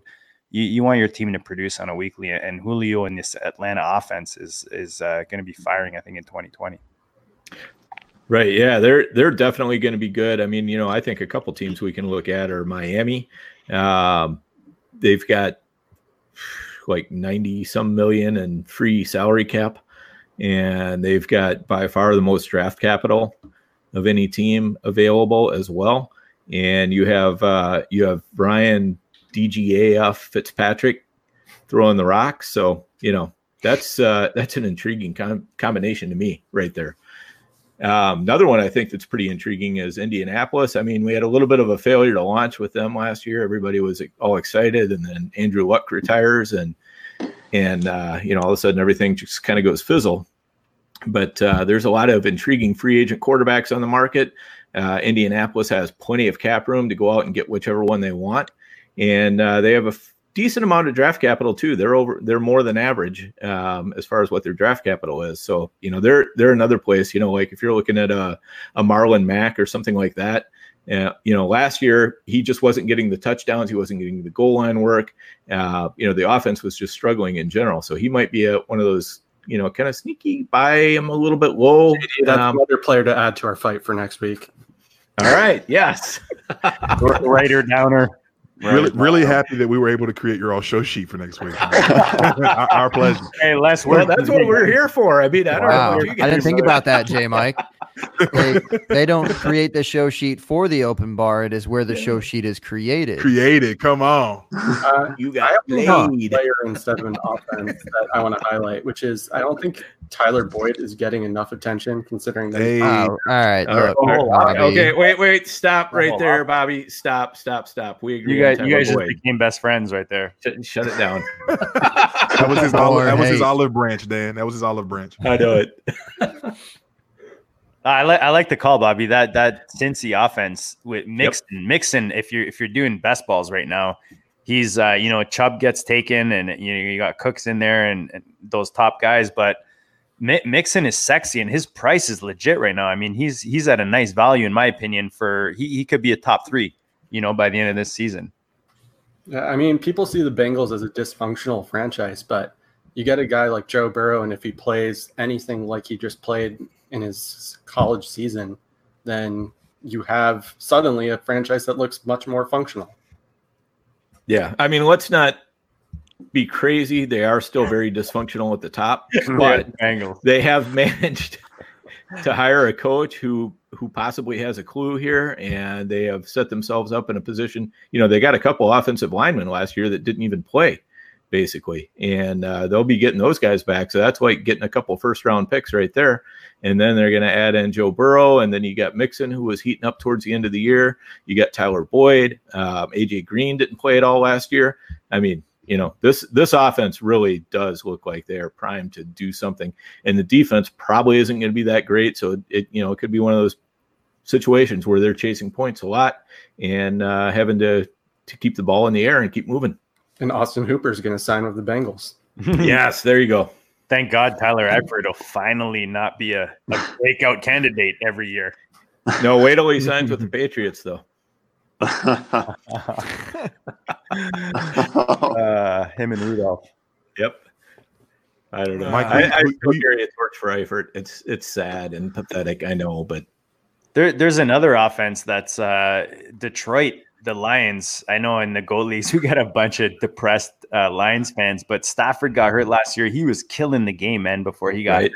And they got Galladay there, Marvin Jones. You hope they bring in new weapons. We talked about TJ. Kerryon Johnson, I mean, I find he's very polarizing. So if you are a believer in him, I think he's a good buy right now. But that offense has some sneaky weapons, and they're valued on the lower end right now in offenses. So similar to like a Washington or Carolina, you got some pieces in there you could probably get at a discount at this point. I want to hear Mike's offense. Mike, we've been dominating the conversation. Chip in here. No, you're okay. So, I don't know. Like, I want to go out on a limb on something here, and so I feel like the Bears have underperformed like crazy, right? You consider the kind of talent they have, and where Tariq Hill was like a season ago, Tariq Cohen was a season ago compared to where he was last season, right? Even with David Montgomery, like you expect him to drop off, right? But not completely like disappear off the planet. Like I was reading, I was editing a DFF article not too long ago with somebody throwing up some stats, and like the differences in what was going his way was kind of crazy. And that's just one guy. I know it all kind of rests on Mitch and like what the hell, like can he decide if he wants to be like a solid quarterback or not? But I feel like that offense for me hit a low this year that it can only go up from. So it's not sexy, but I think we saw some sparks too. We saw some life come back into Allen Robinson that we were afraid that wasn't necessarily going to be there, right? And I'm interested if any of that translates over to oh my God, I'm drawing a blank now. The other wide receiver there, Anthony Miller. Oh, J. Mike. Come on, Mike. Hey, Mike. Come on, Mike. So be gentle, please. Be gentle to you. I have a lot of Anthony Miller shares, so maybe it's just me hoping, right? That makes two of us, bro. All the A-Rob, all the Anthony Miller, both of my sons. Yeah. A-Rob was such a nice value last offseason. A-Rob was probably the best buy last offseason. Yeah, that was a good call by you, JD. There's no doubt about it. You were all over that one.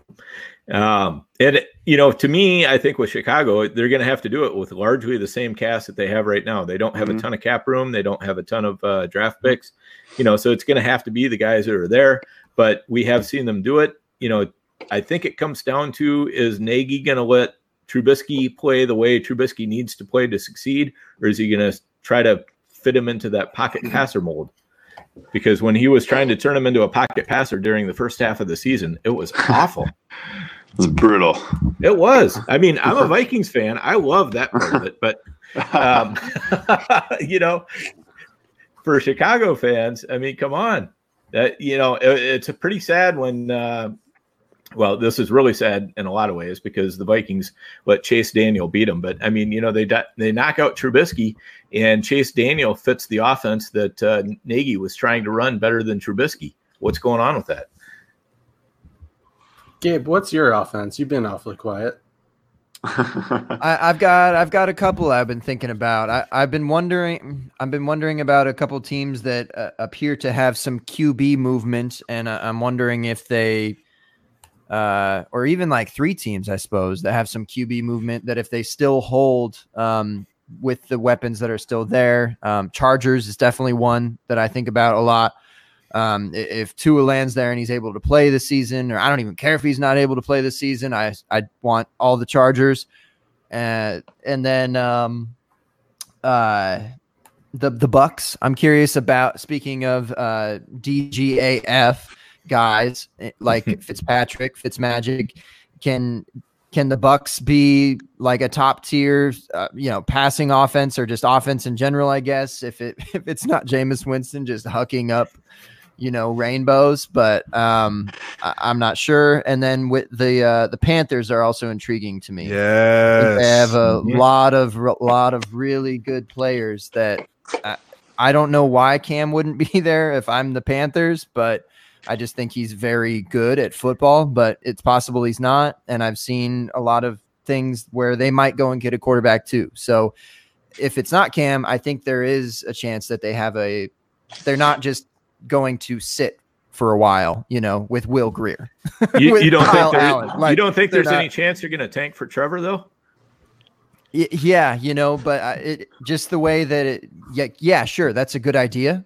But the way that it's reading, it seems like they don't want to do that they want to, and I don't know what the fuck they want. I'm just reading shit. And it seems like they, I just saw Teddy Bridgewater to the Panthers. Like I just saw them trading up to get Tua or Herbert. I don't know, whatever. So I don't know. Those three offenses, like, they have it.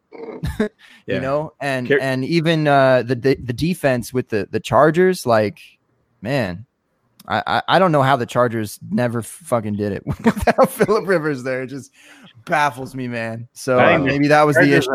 The Chargers are the best situation, for a quarterback to just come in and just sit down and just enjoy what's there and kind of take that team to the next level, because they're not missing much. Right now, other than there has been no team better at snatching defeat from the jaws of victory than San Diego Chargers. Seriously, and the Los Angeles Chargers. It is insane.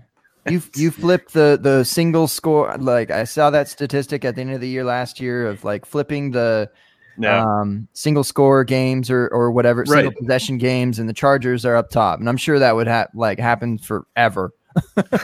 Exactly. That's every year. Single possession games with those. That's why they finally have to get Phillip Rivers. Their nightmare. Here's going to be the intriguing thing. Come back in the fourth quarter with 2 minutes left. And it's Phillip Rivers' nightmare too. Every single game of the Chargers came down to one last drive.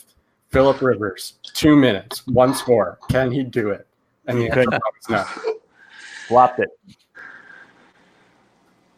You couldn't do it.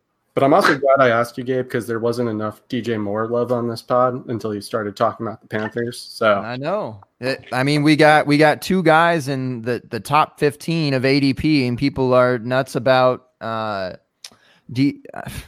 not Debo Samuel, Curtis Samuel as well. So, I mean, yeah, like great offenses there. Yeah, and the nice thing is their defense is probably going to really blow. Yeah. Yeah. Because they're losing everybody off that defense. I mean, the entire defense is a free agent this year. Yep. So maybe that is a team that tanks for Trevor if they don't work it out with Cam, if they don't work it out with some sort of free agent QB, if they don't happen to trade up for a guy, they'd be in a great position to just. Yeah, with those offensive pieces and a terrible defense, I think they're going to be, they're going to be a heck of a fun young team too. Yeah, they're going to be an interesting team. I mean, I think they're going to be in some pretty wild games. So, I just find it. Sorry, Dan, to cut you off. I find it really difficult to believe that. Like one thing we're finding out in the NFL, and we just talked about it earlier. It's not easy to find a starting quarterback elite. I see a lot of laughing. What's going on?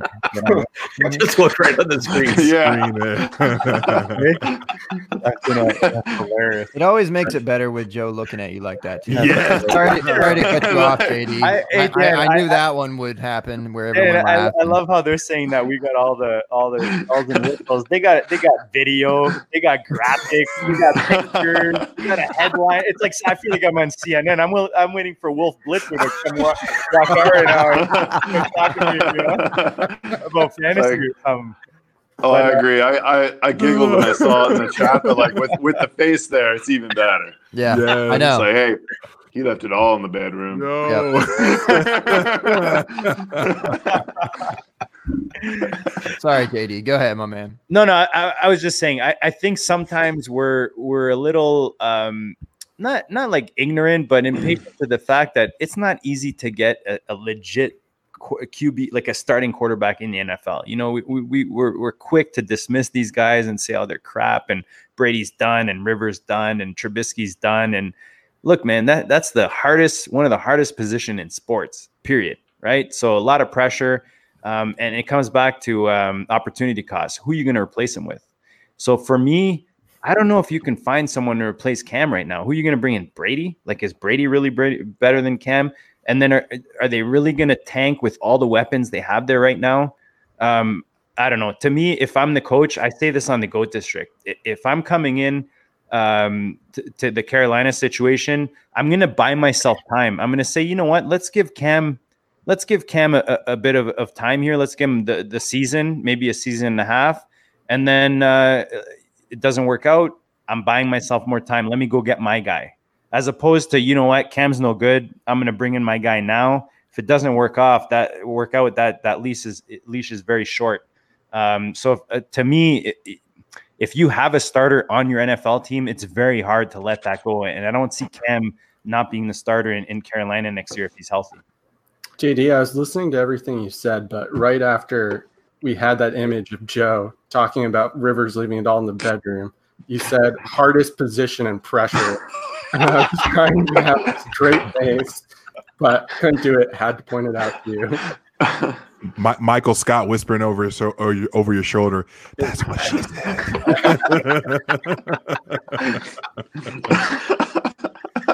Oh man. Hey, Pedro. I will always show this if he ever says that. Yeah. Hey, so I got a question for you guys. Just I feel like before you close this thing, I got to ask this. I got a bit of pet peeve, but I want to know if I'm like maybe just maybe it's just me, or maybe this is just I need to adapt. But one thing I get annoyed with when we're talking trades and dynasty. I mean, I love offers, I love action, I love trades. But one thing that just kind of bothers me, and you guys tell me if I'm wrong here, is when someone sends me a DM or sends me a message and tells me they're interested in a player on my team, but that's the end of it. They just say, oh, yeah, I'd be interested in him. But you know what? Here, you do all the work, and you go figure out the offer, the proposal, who you're interested in. Dude, if you're interested, either send me an offer, let me know what you're offering me, or don't bother me. Like, it just bugs me. It's like, why are you even bothering? That to me, that's not the start of a conversation. No. Dan, note this one down for my No. JD. Okay. Yes. No. That's straight bullshit. And like, of course you're interested. Guess what? I'm interested too because he's on my fucking team. Like, so like Get me interested. You know what I mean? Well, make me want to move him. Not just hey, I'm interested. So like, Counterpoint. but I think all information your opponents give you are good information. Yeah. So even if they're just telling you they're interested in your player, 100%. Any offers, you can store that away for later and think, all right, I know they're interested in this player. Maybe there's a different trade later down the line, and you have that in the back of your head. I mean, I know it gets talked about a lot, but Leo's notebook and just the psychology of other owners. Anytime anyone tips their hand like that, I don't care if you send me an offer. Great. You just let me know you were interested. Now I know you probably value that player at least decently, and I'm going to keep that in the back of my head. I get that. And I think where JD is coming from, though, is like, and you can correct me if I'm wrong, but it's the idea that like somebody comes to you and says, hey, I want that guy on your team. And then they like give you nothing, right? Like it's the idea that it's like, hey, cool. Like, what are you offering, right? Yeah. I find that the trades that work out the best, and I'm only in the league with one of you on here, right? But Jake, Mike, you can attest. Like, I talk a lot before a trade with you. It's pretty common, right? Mm-hmm. The trades that always work out the best is the one for me, anyhow, are the ones that like you come in, you're honest with your values, like off the jump, and if you're looking for something, like offer something, and like don't be an asshole and like lowball, like that's not cool. But like just offer something, like even if you don't like. Even if you don't know what the person's going to be interested in, like just go with something. Like JD, am I wrong? Like, is it just lazy to just not go with like? Yeah, that's what I like. I've never gone to someone and said, "Hey, dude, like I really want to buy Travis Kelce," and then just like mute. You know, like, what do you offer? Cool. To me, it's like walking up to a girl in a bar and going, "Hi, I really like," or "Hi, your dress is really pretty." And then you just like walk away, you know, like what is that accomplishing? Nothing. Like it's like Dan flashing his leg and then disappearing. and then it goes nowhere from there. I mean, yeah, exactly. It's like, it's like, girl, you want a piece of this glow or not? Yeah, all we have, really. I mean, I still think it's information, but I understand where you guys are from. I get that, but like it's frustrating, especially if it's in a league that's a startup or it's new and it's people you haven't played with before. Like you're building relationships, like with trade partners. You don't want to build shitty relationships off the jump, right? Yeah, I agree. And I think that's a mistake that a lot of people make because they're worried about like winning the trade or that sort of thing. And the best thing you can do is build the relationship, and the trades will come that you're looking for. To your point, Mike, my best trades have been with guys that I've played with for a long time. And we have this concept we call price check, which is at any given point, you can say price check this player, which basically is your way of saying I'm interested in this player. You come back to them with like essentially what it would take in more or less rookie pick value to get them. So it could be like 1 first, 2 first, 3 first, 101 plus this, plus whatever. And then they kind of figure out from there, they can figure out player values too. And it works really well. And that's the quickest way I've ever gotten deals done. Nice. Sound like a Dr. Seuss book there for a second, Bobby. 1 first, 2 first, trade me Julio. Dr. Seuss. That's and I think that it's interesting because I think that in Twitter culture, Twitter dynasty culture, I think that we're seeing, well, I don't know if we're seeing less of it, but I think one of the reasons that people don't necessarily want to throw out offers is because people don't want to be wrong with their values, and they don't want to come off and just, be a subject on a podcast or be the subject of like, I really think that's what a lot of people think sometimes. No, J Mike, you're onto something, and I'll explain why. In the GOAT leagues, when I first started, we had action galore. Like it was insane, just trade after trade, and we put out polls and we tweet out, and then we realized it kind of slowed down, and then we noticed guys were a little worried about what, because I was putting the guy's Twitter handle beside which side got what. Right. I haven't done that in a really long time with any GOAT League trades. If it's a really good one or a really big one, we'll say, you know what, you guys mind if we put it out there, and I might not even put who the names are. But you're onto something there. And if you're a commissioner or if you're running a league and you want to brew up some action, take note of that if you're putting out polls or if you're putting out the trades on Twitter, because guys might be hesitant. They don't want to lose that trade. J Mike's onto something there. And I think that oftentimes, even if people say, you know, I don't care what other people say about my trade, I don't care, whatever. Like looking at 88-12 not in your favor, like doesn't feel very good. Right? Like, that's not the best look for your.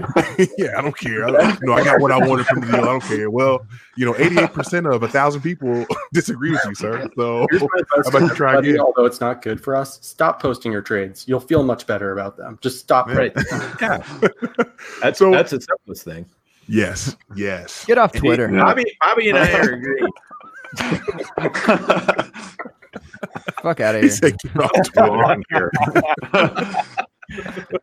Dan and Bobby are skipping away from this one. Just I know, man. out into the sunset. Show's gone off Yeah, the rails. Dan and I have been setting up this whole fight, but the whole time we've been planning our getaway.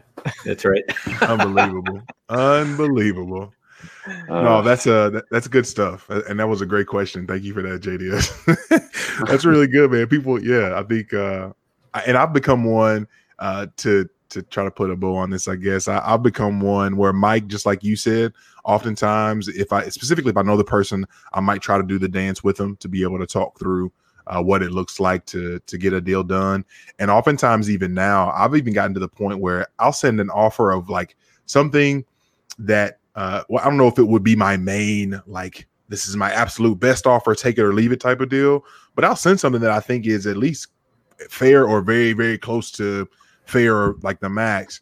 And then like, if that doesn't work and I'll counter with something wild, then I'm just like, all right, cool. That was fun. Thanks while it lasted. But at least hopefully it either gets a deal done or sparks something to where there's not a ton of back and forth. Because I think I've come to the point where if I don't have necessarily a trade relationship with you, I don't know that I'm up for all of the back and forth. Like it gets exhausting sometimes, and I don't know that I'm always for that. But I think that if you take the time to build those relationships, like Mike said, special things can happen. You might end up with three men in one set of jorts. You know what I'm saying? So something Sounds like that. Gabe, Gabe, I'm out of bullets, I just man. want to skip right to the part where 3 men are in jorts and not like any of the lead up.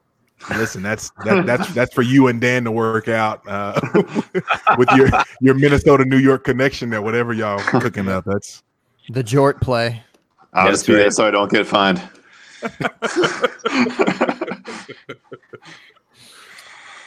All right. I think I'm satisfied. I had to bring You're all us sorted out? to around this point, baiting you with the Devontae Freeman thing. I don't know where that spiraled, but here we are. About 8 minutes left to 2 hours. That's about the open bar episode length. I don't care if you want an hour. I don't care if you want an hour and a half, 2.5. This is the open bar. We're ish, okay? So you all know the saying where it says love finds a way. The same can be said of Gabe and getting this podcast to 2 hours. Gabe finds a way. It's by force or by choice. Gabe will find a way. It's beautiful, really. I do it. Fridge so big. Got to shuffle it.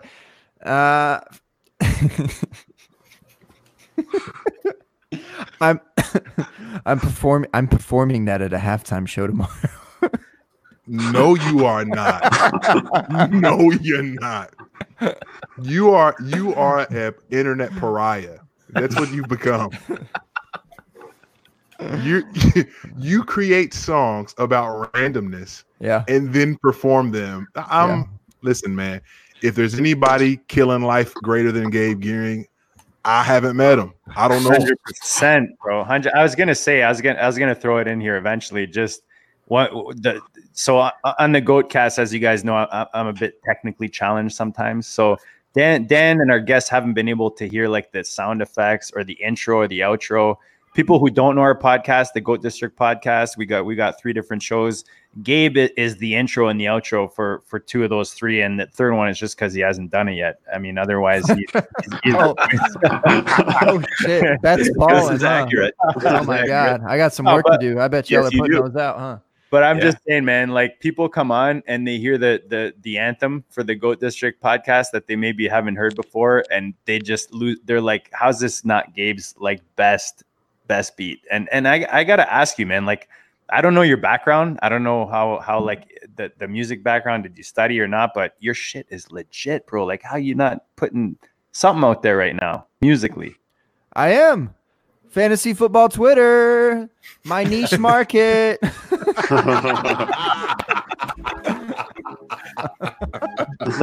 did you guys hear that? Oh, we hear that. Nice.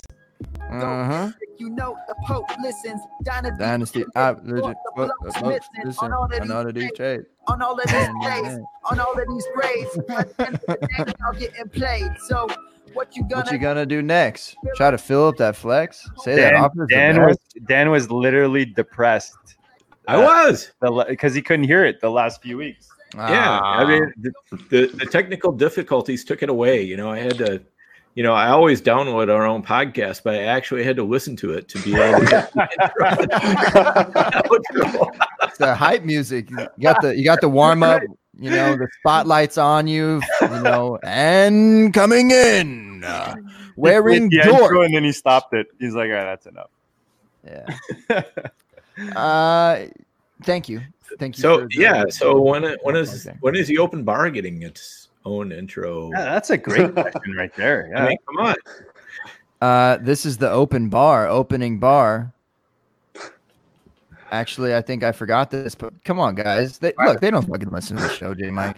Man, they don't listen. You got so the open bar. Little known fact: the open bar was the breeding grounds for Gabe's budding podcast intro career. It was the open bar intro that people fell in love with, and with that. I guess I don't go far back. Yeah, it's got that Cheers background. I love it. Mm-hmm. It's small. It was a small little one to bring in, but then just kind of grew exponentially from there. Because Gabe, how many are you up to total now? Do you keep like track at all? I honestly don't know the number. I have to go back and look, but I think it's like in the 20s. Last time I checked. You could definitely in 2019. So it's a potential. All right. Yeah. Chicken or crow. Yeah. He's got a double album. You know, he's got like a Biggie double album there. Right. Yeah. All eyes on me. Yeah. People need to quit leaving their podcasts. That's my only request as a intro producer and writer, record, whatever. I'm just next album about kitchen appliances, Gabe. What's that? Next album all about kitchen appliances. I think that's where the EP's going, man. We've got to do it. We've got to do it. Had to give him you know me. So big. Yep. Yeah, you know. Oh, I need to at Samsung. I don't know. I need to at Samsung. See if I can get in a commercial. Trying to rhyme with Cuisinart though is tiring. If MF Doom can do a whole album about food, you can certainly do one about kitchen appliances. Yep. By the way, I'd be remiss if I didn't do this. Gabe, I have not podcasted with you since the announcement. I don't think I've talked to you not over text since the announcement. So congrats, sir. Very happy for you. Thank you. Guys, if you don't know, Gabe and his wife are expecting, right? Yeah. My little note here. That was my last little thing here. Congrats, brother. Thank you. Man bun in the oven. Is that number 2? Is that number 2 for you guys? Number 1. Oh, that's number 1. The only one. That's huge, dude. Congrats, man. Hey, yo. Thank you. Not going full Rivers. Got it. He's gonna he or she is fully coming out with a man bun. You know that doesn't matter. Like I know ponytail, the whole deal. Yep. Going back in. He's not ready yet. Not ready yet if he doesn't come out with a man bun. So that's awesome. Mike, the first step to 17 kids is 1, man. So you gotta. He's still on his way. I'll start somewhere. Indeed. First step. and you're paired up with J Mike. I mean, J Mike's got a lot of experience, so he can kind of guide you. He's like your shining light. You know what I'm saying? No, that's just normal. We're supposed to spit up all over you. All right, it's all good. Follow me as I follow Phillip Rivers. Okay. Oh wow! Can you imagine? And J Mike has to go, as a matter of fact. Deuces. James, thank you for all the nice things everyone just said about me, but appreciate it. J Mike, you just put something up, and I agree. I think I'd be remiss if we did not have a little draft. So to kind of go full circle, how about we do this? We'll cross over with Casper, and we'll cross over with a fantasy football player that has, been your actual Casper. Sammy Watkins is off the table. Okay, that one doesn't count. He's the Super Bowl champion. Don't put any disrespect on that man's name. So I don't know if there's should there be rules to this, J Mike? Did he have to be in a top 50 ADP or something? I really just want to go back to the part where you said Sammy Watkins is a Super Bowl champion. I just want to marinate there for a moment. Yeah. You remember the movie? I think it was in the movie Next Friday, where it was Pinky. Pinky was in there with his dripping jerry curl every which way, and he looks talking about say it again. Say it again. That's kind of where I want to stay when you said that. So I'm sorry. I'm not saying it again. Listen. This is the part where you let your creative fancy do what it does and create something beautiful. So I'm not going to put any fences or any hedges or any restraints on your creativity right now. This is where you do what you do best. That's fine. I think we could all probably think of a player that ghosted you in 2019. It doesn't have to be on a comeback. He could be dead and gone forever on his Justin Timberlake, but whatever you're feeling. Okay. Just a player that ghosted you. Okay. A player that ghosted you in 2019. Okay. We'll just get 1 through 6. I wanted to go on the female route, but or just a partner route, but I thought that was too deep for the open bar. Bobby's wife is right there. Okay. We know J Mike's being watched. Okay. So we got to keep this a little bit open bar rated. So just players that ghosted you in 2019. And Dan, you are the 101. We're going to do a little loop-de-loop according to my screen. Dan, you're the 101. How's it feel? Who ghosted you in 2019? Oh man, 2019. It's a little bit more tough.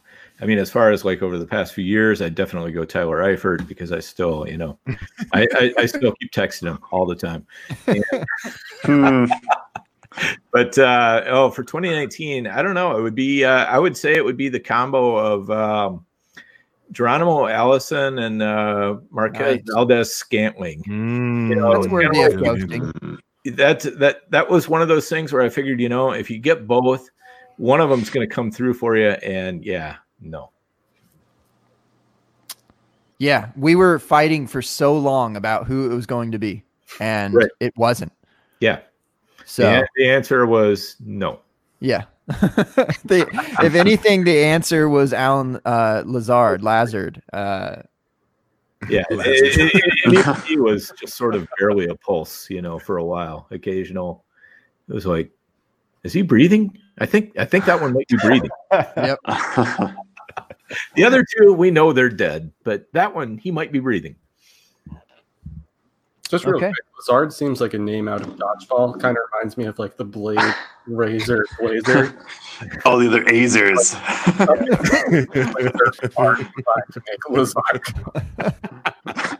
Why'd you put a D at the end of your name, Laser?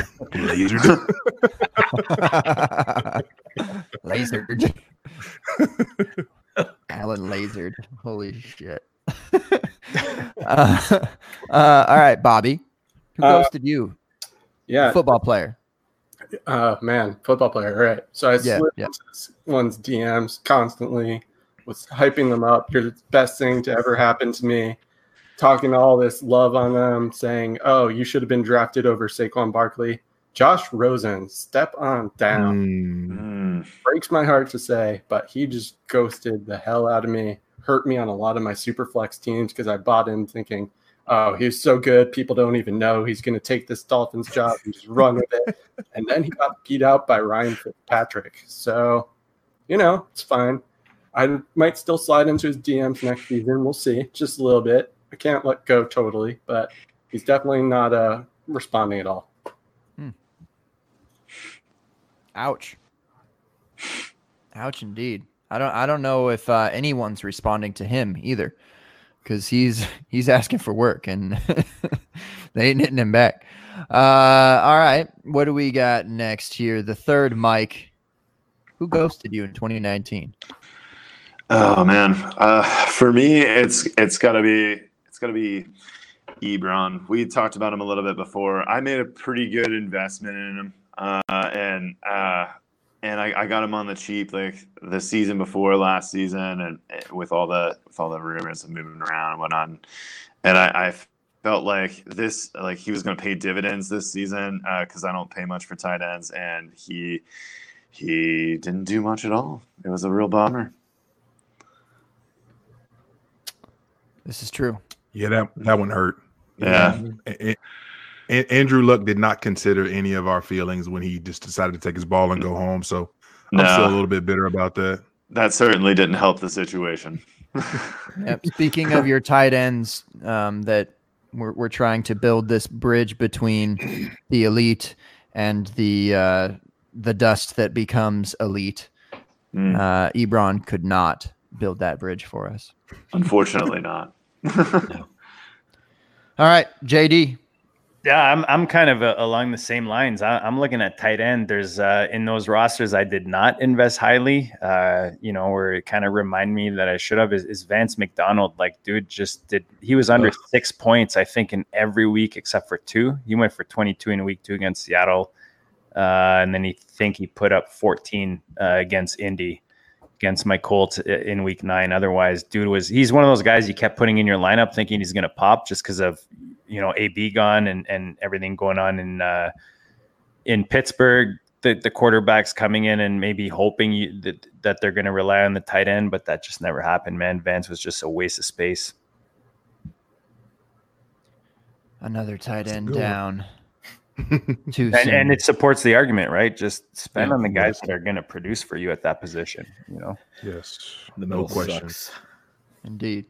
All right. J-Mike, who hurt you? I could flip a coin here, and I'm going to definitely say both names. In the super secret Peter Howard Twitch gatherings that he has, we were all getting in a frenzy and excited about what David Johnson was going to do this season. We thought, man, he's really the guy that's going to be vaulted up to like running back. I don't know, like 2, 3, like just something amazing. And you don't have to pay RB, top 5 RB price for him. Fast forward, here we are. And David Johnson is an afterthought, and you can probably get him for a mid to late second if you're really feeling nasty. Less. Or even less. True. Which the people selling will probably just be so bitter about it they won't even do it. Pride's a terrible thing, guys. Don't be so prideful to not get out from under. Anyway, the guy that I really want to say here is Kerryon Johnson. Kerryon Johnson was a guy that I was very confident would ascend into the stratosphere, if you will, of top running back echelon, if you will. And all the pieces were in play. He had Darrell Bevel come in as his offensive coordinator. We saw what he did in Seattle for years.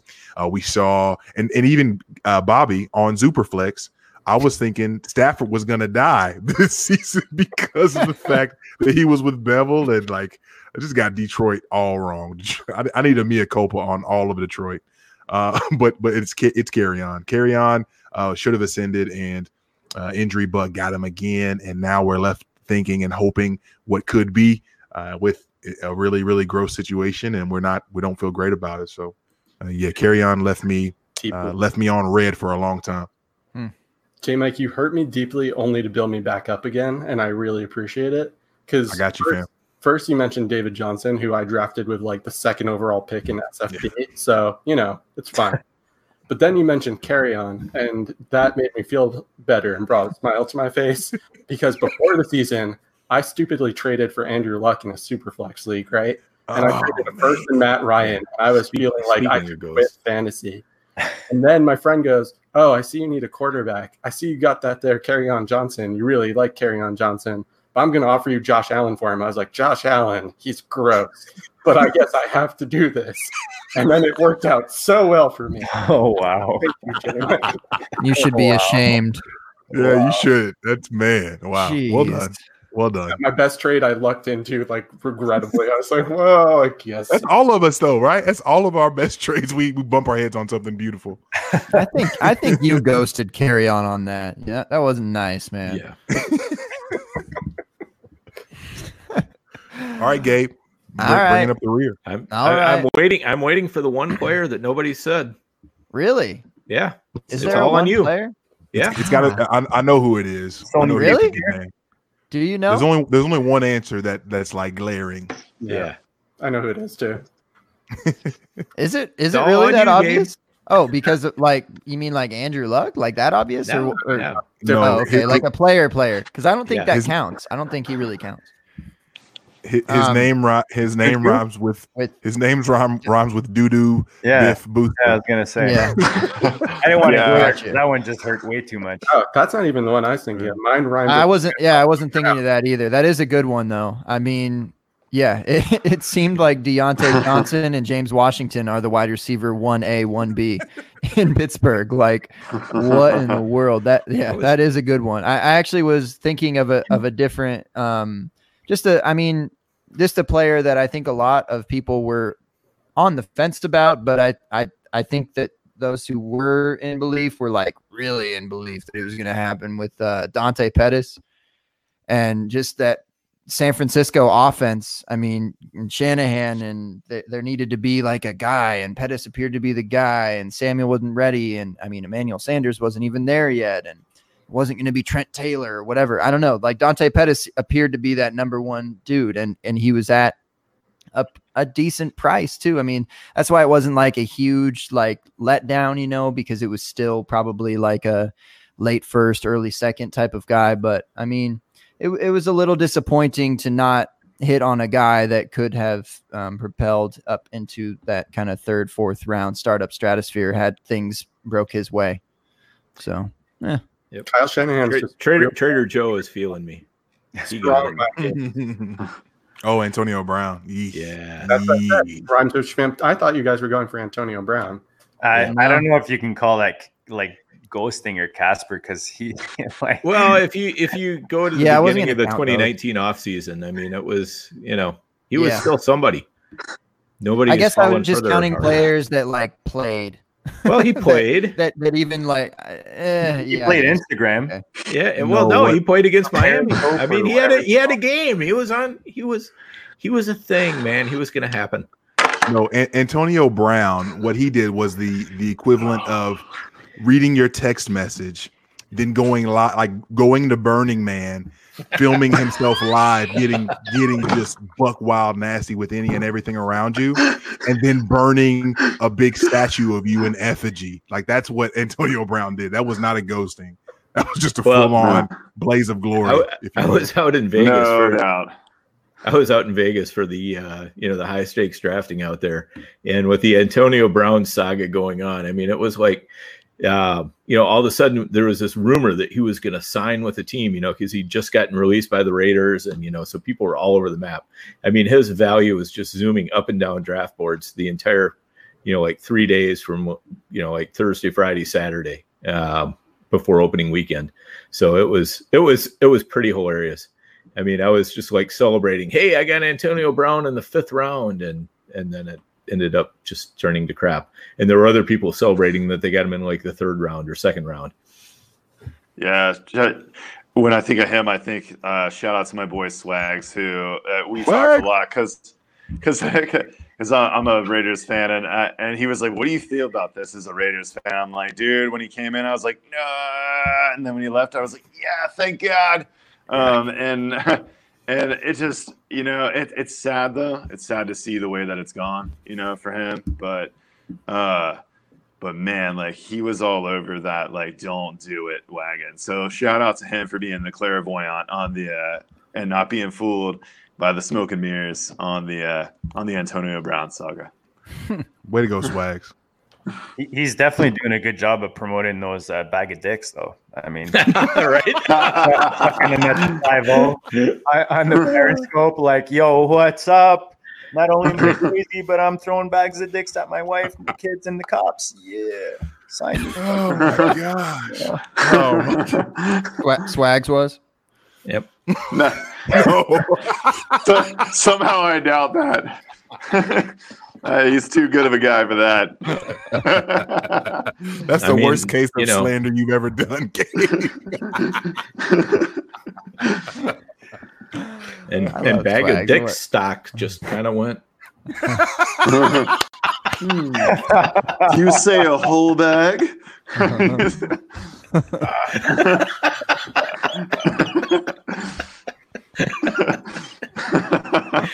Jay Lake is dead.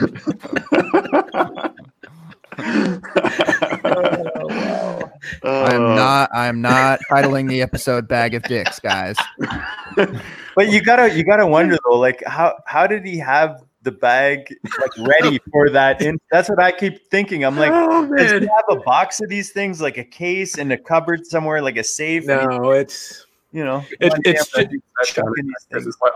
dreams. It's all choreographed. I mean, it was just product placement right there. The whole situation it's all choreographed. He's like, it's like a big giant WWE saga, and we're all just being played. Yeah. So he's like the Elon Musk of jujubes, and he's just like starting a new wave with these bags of dicks. Bag of Dicks brought to you by Antonio Brown. Man. Oh, I'm not going to jump in on that one and say sponsored by the Open Bar. That's not our. This is not the time. You're better off sponsoring jorts. Yes. Yeah. Okay, I'll take the Skyline Chili. Fuck. Give it to me. Jorts and bags of dicks. Wow. Oh God. And it all started with Dan's legs. We've come full circle. Hey, that was off camera. The pasty whites. Okay. Well, we need to say goodbye to people now. I was like, 30 minutes later, here we are. Okay. Let's say goodbye to all of our friends here. This was a spectacular time. Let's start with I don't remember where we started to begin with, but let's go GOAT District. JD, what do you have to say to the people? Share what you need to say.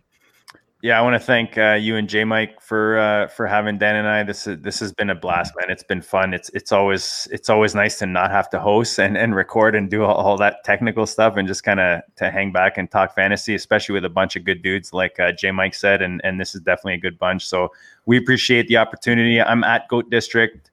We put out 3 shows now. We've got a third one coming out in the next couple weeks, Ballin', which is going to focus on best ball. We've got the GOAT District, which is the flagship, and then Quarter Milli Billies, which is basically me and Dan trying to chase that big money on the FFPC. So join us on the weekly. We're 365 all year round, at least one show a week. We talk player values, dynasty trades, best ball, high stakes, fantasy, whatever you guys want to talk about. Tag us on your trades, hashtag always be trading. And again, we appreciate the opportunity. Thanks a lot, guys. This has been a good time. So what is the deal with the Quarter Milli Billies going into 2020? It just be another kind of how you did it last year, basically. Yeah. So it was the football guys championship, which is the redraft full season tournament they have on FFPC, and then we extended it and got into the playoff challenge, which is for $500,000. And we actually had the winner on a couple weeks ago, last week, Austin Martin. But we're hoping to kind of keep it going, and every year, making the attempt during the season and then the off season, so that maybe one year we hit it and then we don't have to come on shows like this. No, I'm just joking, man. Damn. Facts. We'll still come on, but it'll be our show then. Yeah. We've officially bought the open bar. Yeah. Last week We we had didn't a even know hostile it. takeover. Yeah. They just straight up acquired us. We're the new hosts, man. Last week you guys had a new host coming. Hey, yeah. That's true. We just rotate through. So y'all are indeed on a quest for the best. I'll get to it on the ballin'. Okay, I owe y'all one. I actually completely forgot. So All good. We haven't released one Well, yet. you know, it's not like you have anything going on in your life or anything, Gabe. You know, Not at all. yeah. Get All right. priorities straight, man. Priorities, brother. yeah. No sweat. I'll get you. All right. We'll swing it over. We'll have a little goat sandwich here. Okay. So Mike, the third Mike, you are next, my friend. Say it, man. Say hi to your mom. Say hi to my mom. I don't care. I'm not the kind of rude guy who says hi to someone else's mom. Also strange to be sandwiched between a couple of goats. Never thought that would happen. But Give me that bleat hey, sound. Yeah, ooh. But hey, I'm at the third mic, so I run board bets for at Fantasy Football Breakdown. A couple of great guys, Swags the Two Drink, throwing good content out there, and then I do a lot of editing for DynastyFootballFactory.com as well too. Lots of great people on there doing great work with articles, constant retweets at thethirdmic.com if you want to read some cool stuff. They put stuff out every single day, even in the non-point scoring season. We're always building over there. Hashtag always be building. So with that being said, that is me. You can find me everywhere at the Third Mic, except for Instagram, which is at the Third Mic everywhere.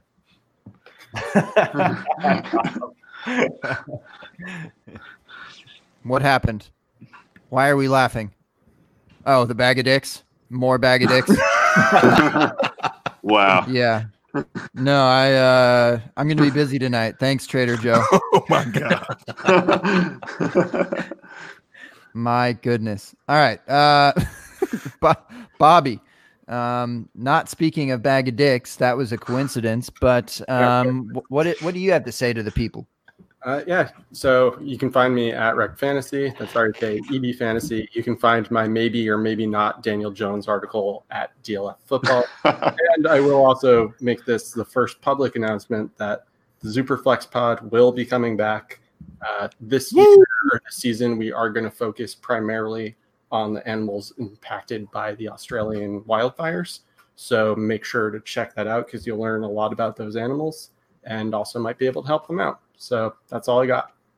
And I don't know why I hesitated, but when I type in all the little handles and I usually put people's shows in there, I was gonna put Superflex, but I wasn't sure. So, well, there you go. It is coming. Here we are. I'm just a busy grad student, and now that I've met Matt in person, I want to hang out with him more virtually. So, I just said, "Let's do the pod again." It was a question. It was like, I don't know. Didn't want to do a pod with me. Was our meeting not satisfactory, Bobby? Let's move on to the next. Carry on to the next goat of the goat. I'm just kidding, Bobby. Dano, what have you got to say about that one girl that left you back in 2001? In other words, she ghosted you. So anyway, yeah, thanks for having us. JD pretty much will let you know where you can find all the good Goat District things happening. I would just like to say thanks for our 2-hour and 23-minute lead in to the Bobby versus Dan 15 round throwdown that's happening next week on the Goat District. So make sure you tune in and listen. Bobby and I are gonna get down to the jorts and we are gonna go at it, and the winner gets a bag of dicks. In one corner, a man who owns a Corvette. In the other, a graduate student with no money. fighting for a bag of dicks. And on this link that Trader Joe sent out, I'm already putting dicks in the cart. And there are options to the dicks. There are glitter dicks, there's dick confetti, and standard bag of dicks. Does anyone have oh my gosh, an idea of where to go with this? Can you supersize it? I like the way glitter dicks rolls off the tongue. Can you supersize it? And scene. All right.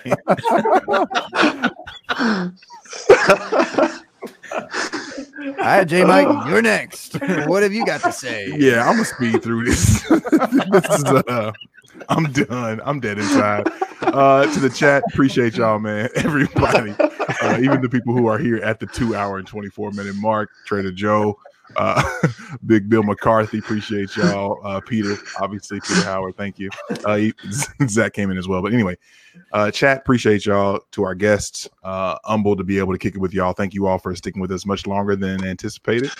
And we had a good time, a lot of laughs. So appreciate y'all for sticking it out. But truly, it's our pleasure to be able to really chop it up with you guys. This is fantastic.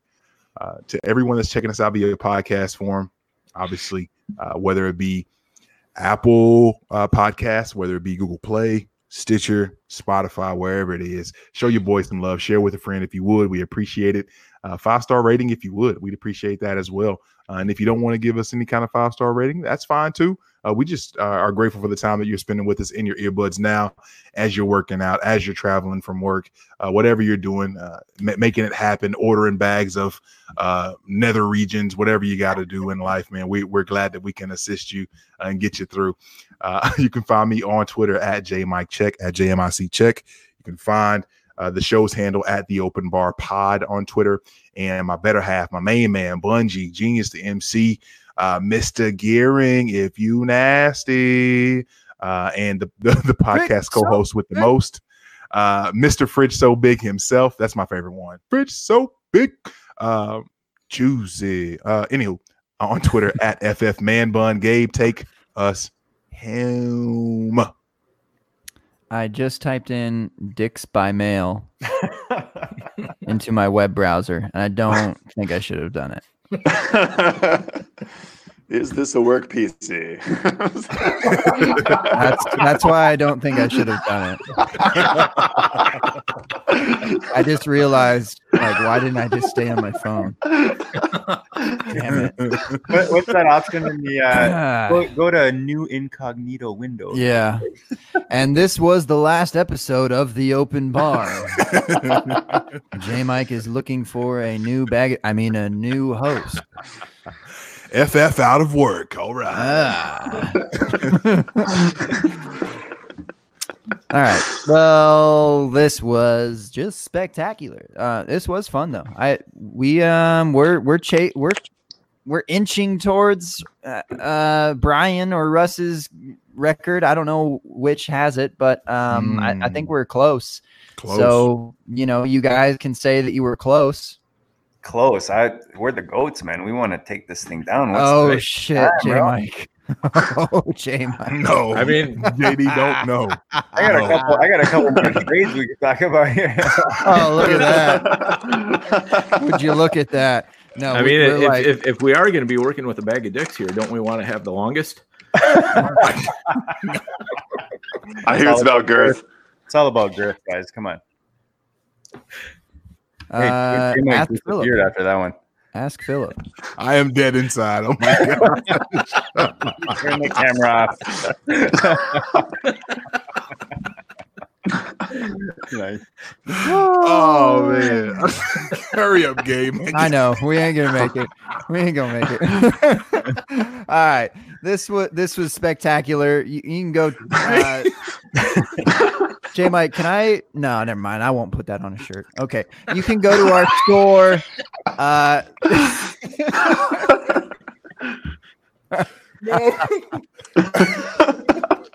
I just think it would look cool with like the T. Oh, bro. All right. As long as it's glittery. Rolls off the tongue, man. Theopenbar.storeenvy.com. Go buy some merch or something. I don't know. Or just do a review. Or just come hang out with us every Tuesday, 9:30 Eastern-ish. Do your thing. J. Mike's lined us up for years in terms of guests. Make sure you stay till the end, because then you're gonna you just might miss out on something like this. Beautiful last 45 minutes or so of this show. So put your drinks up, fellas, whether you've got one or not. Okay, a fist works, a clear open water bottle. It's all love, baby. Okay. Absolutely fantastic. And shoot, we'll see y'all next week. Dicks. I mean deuces.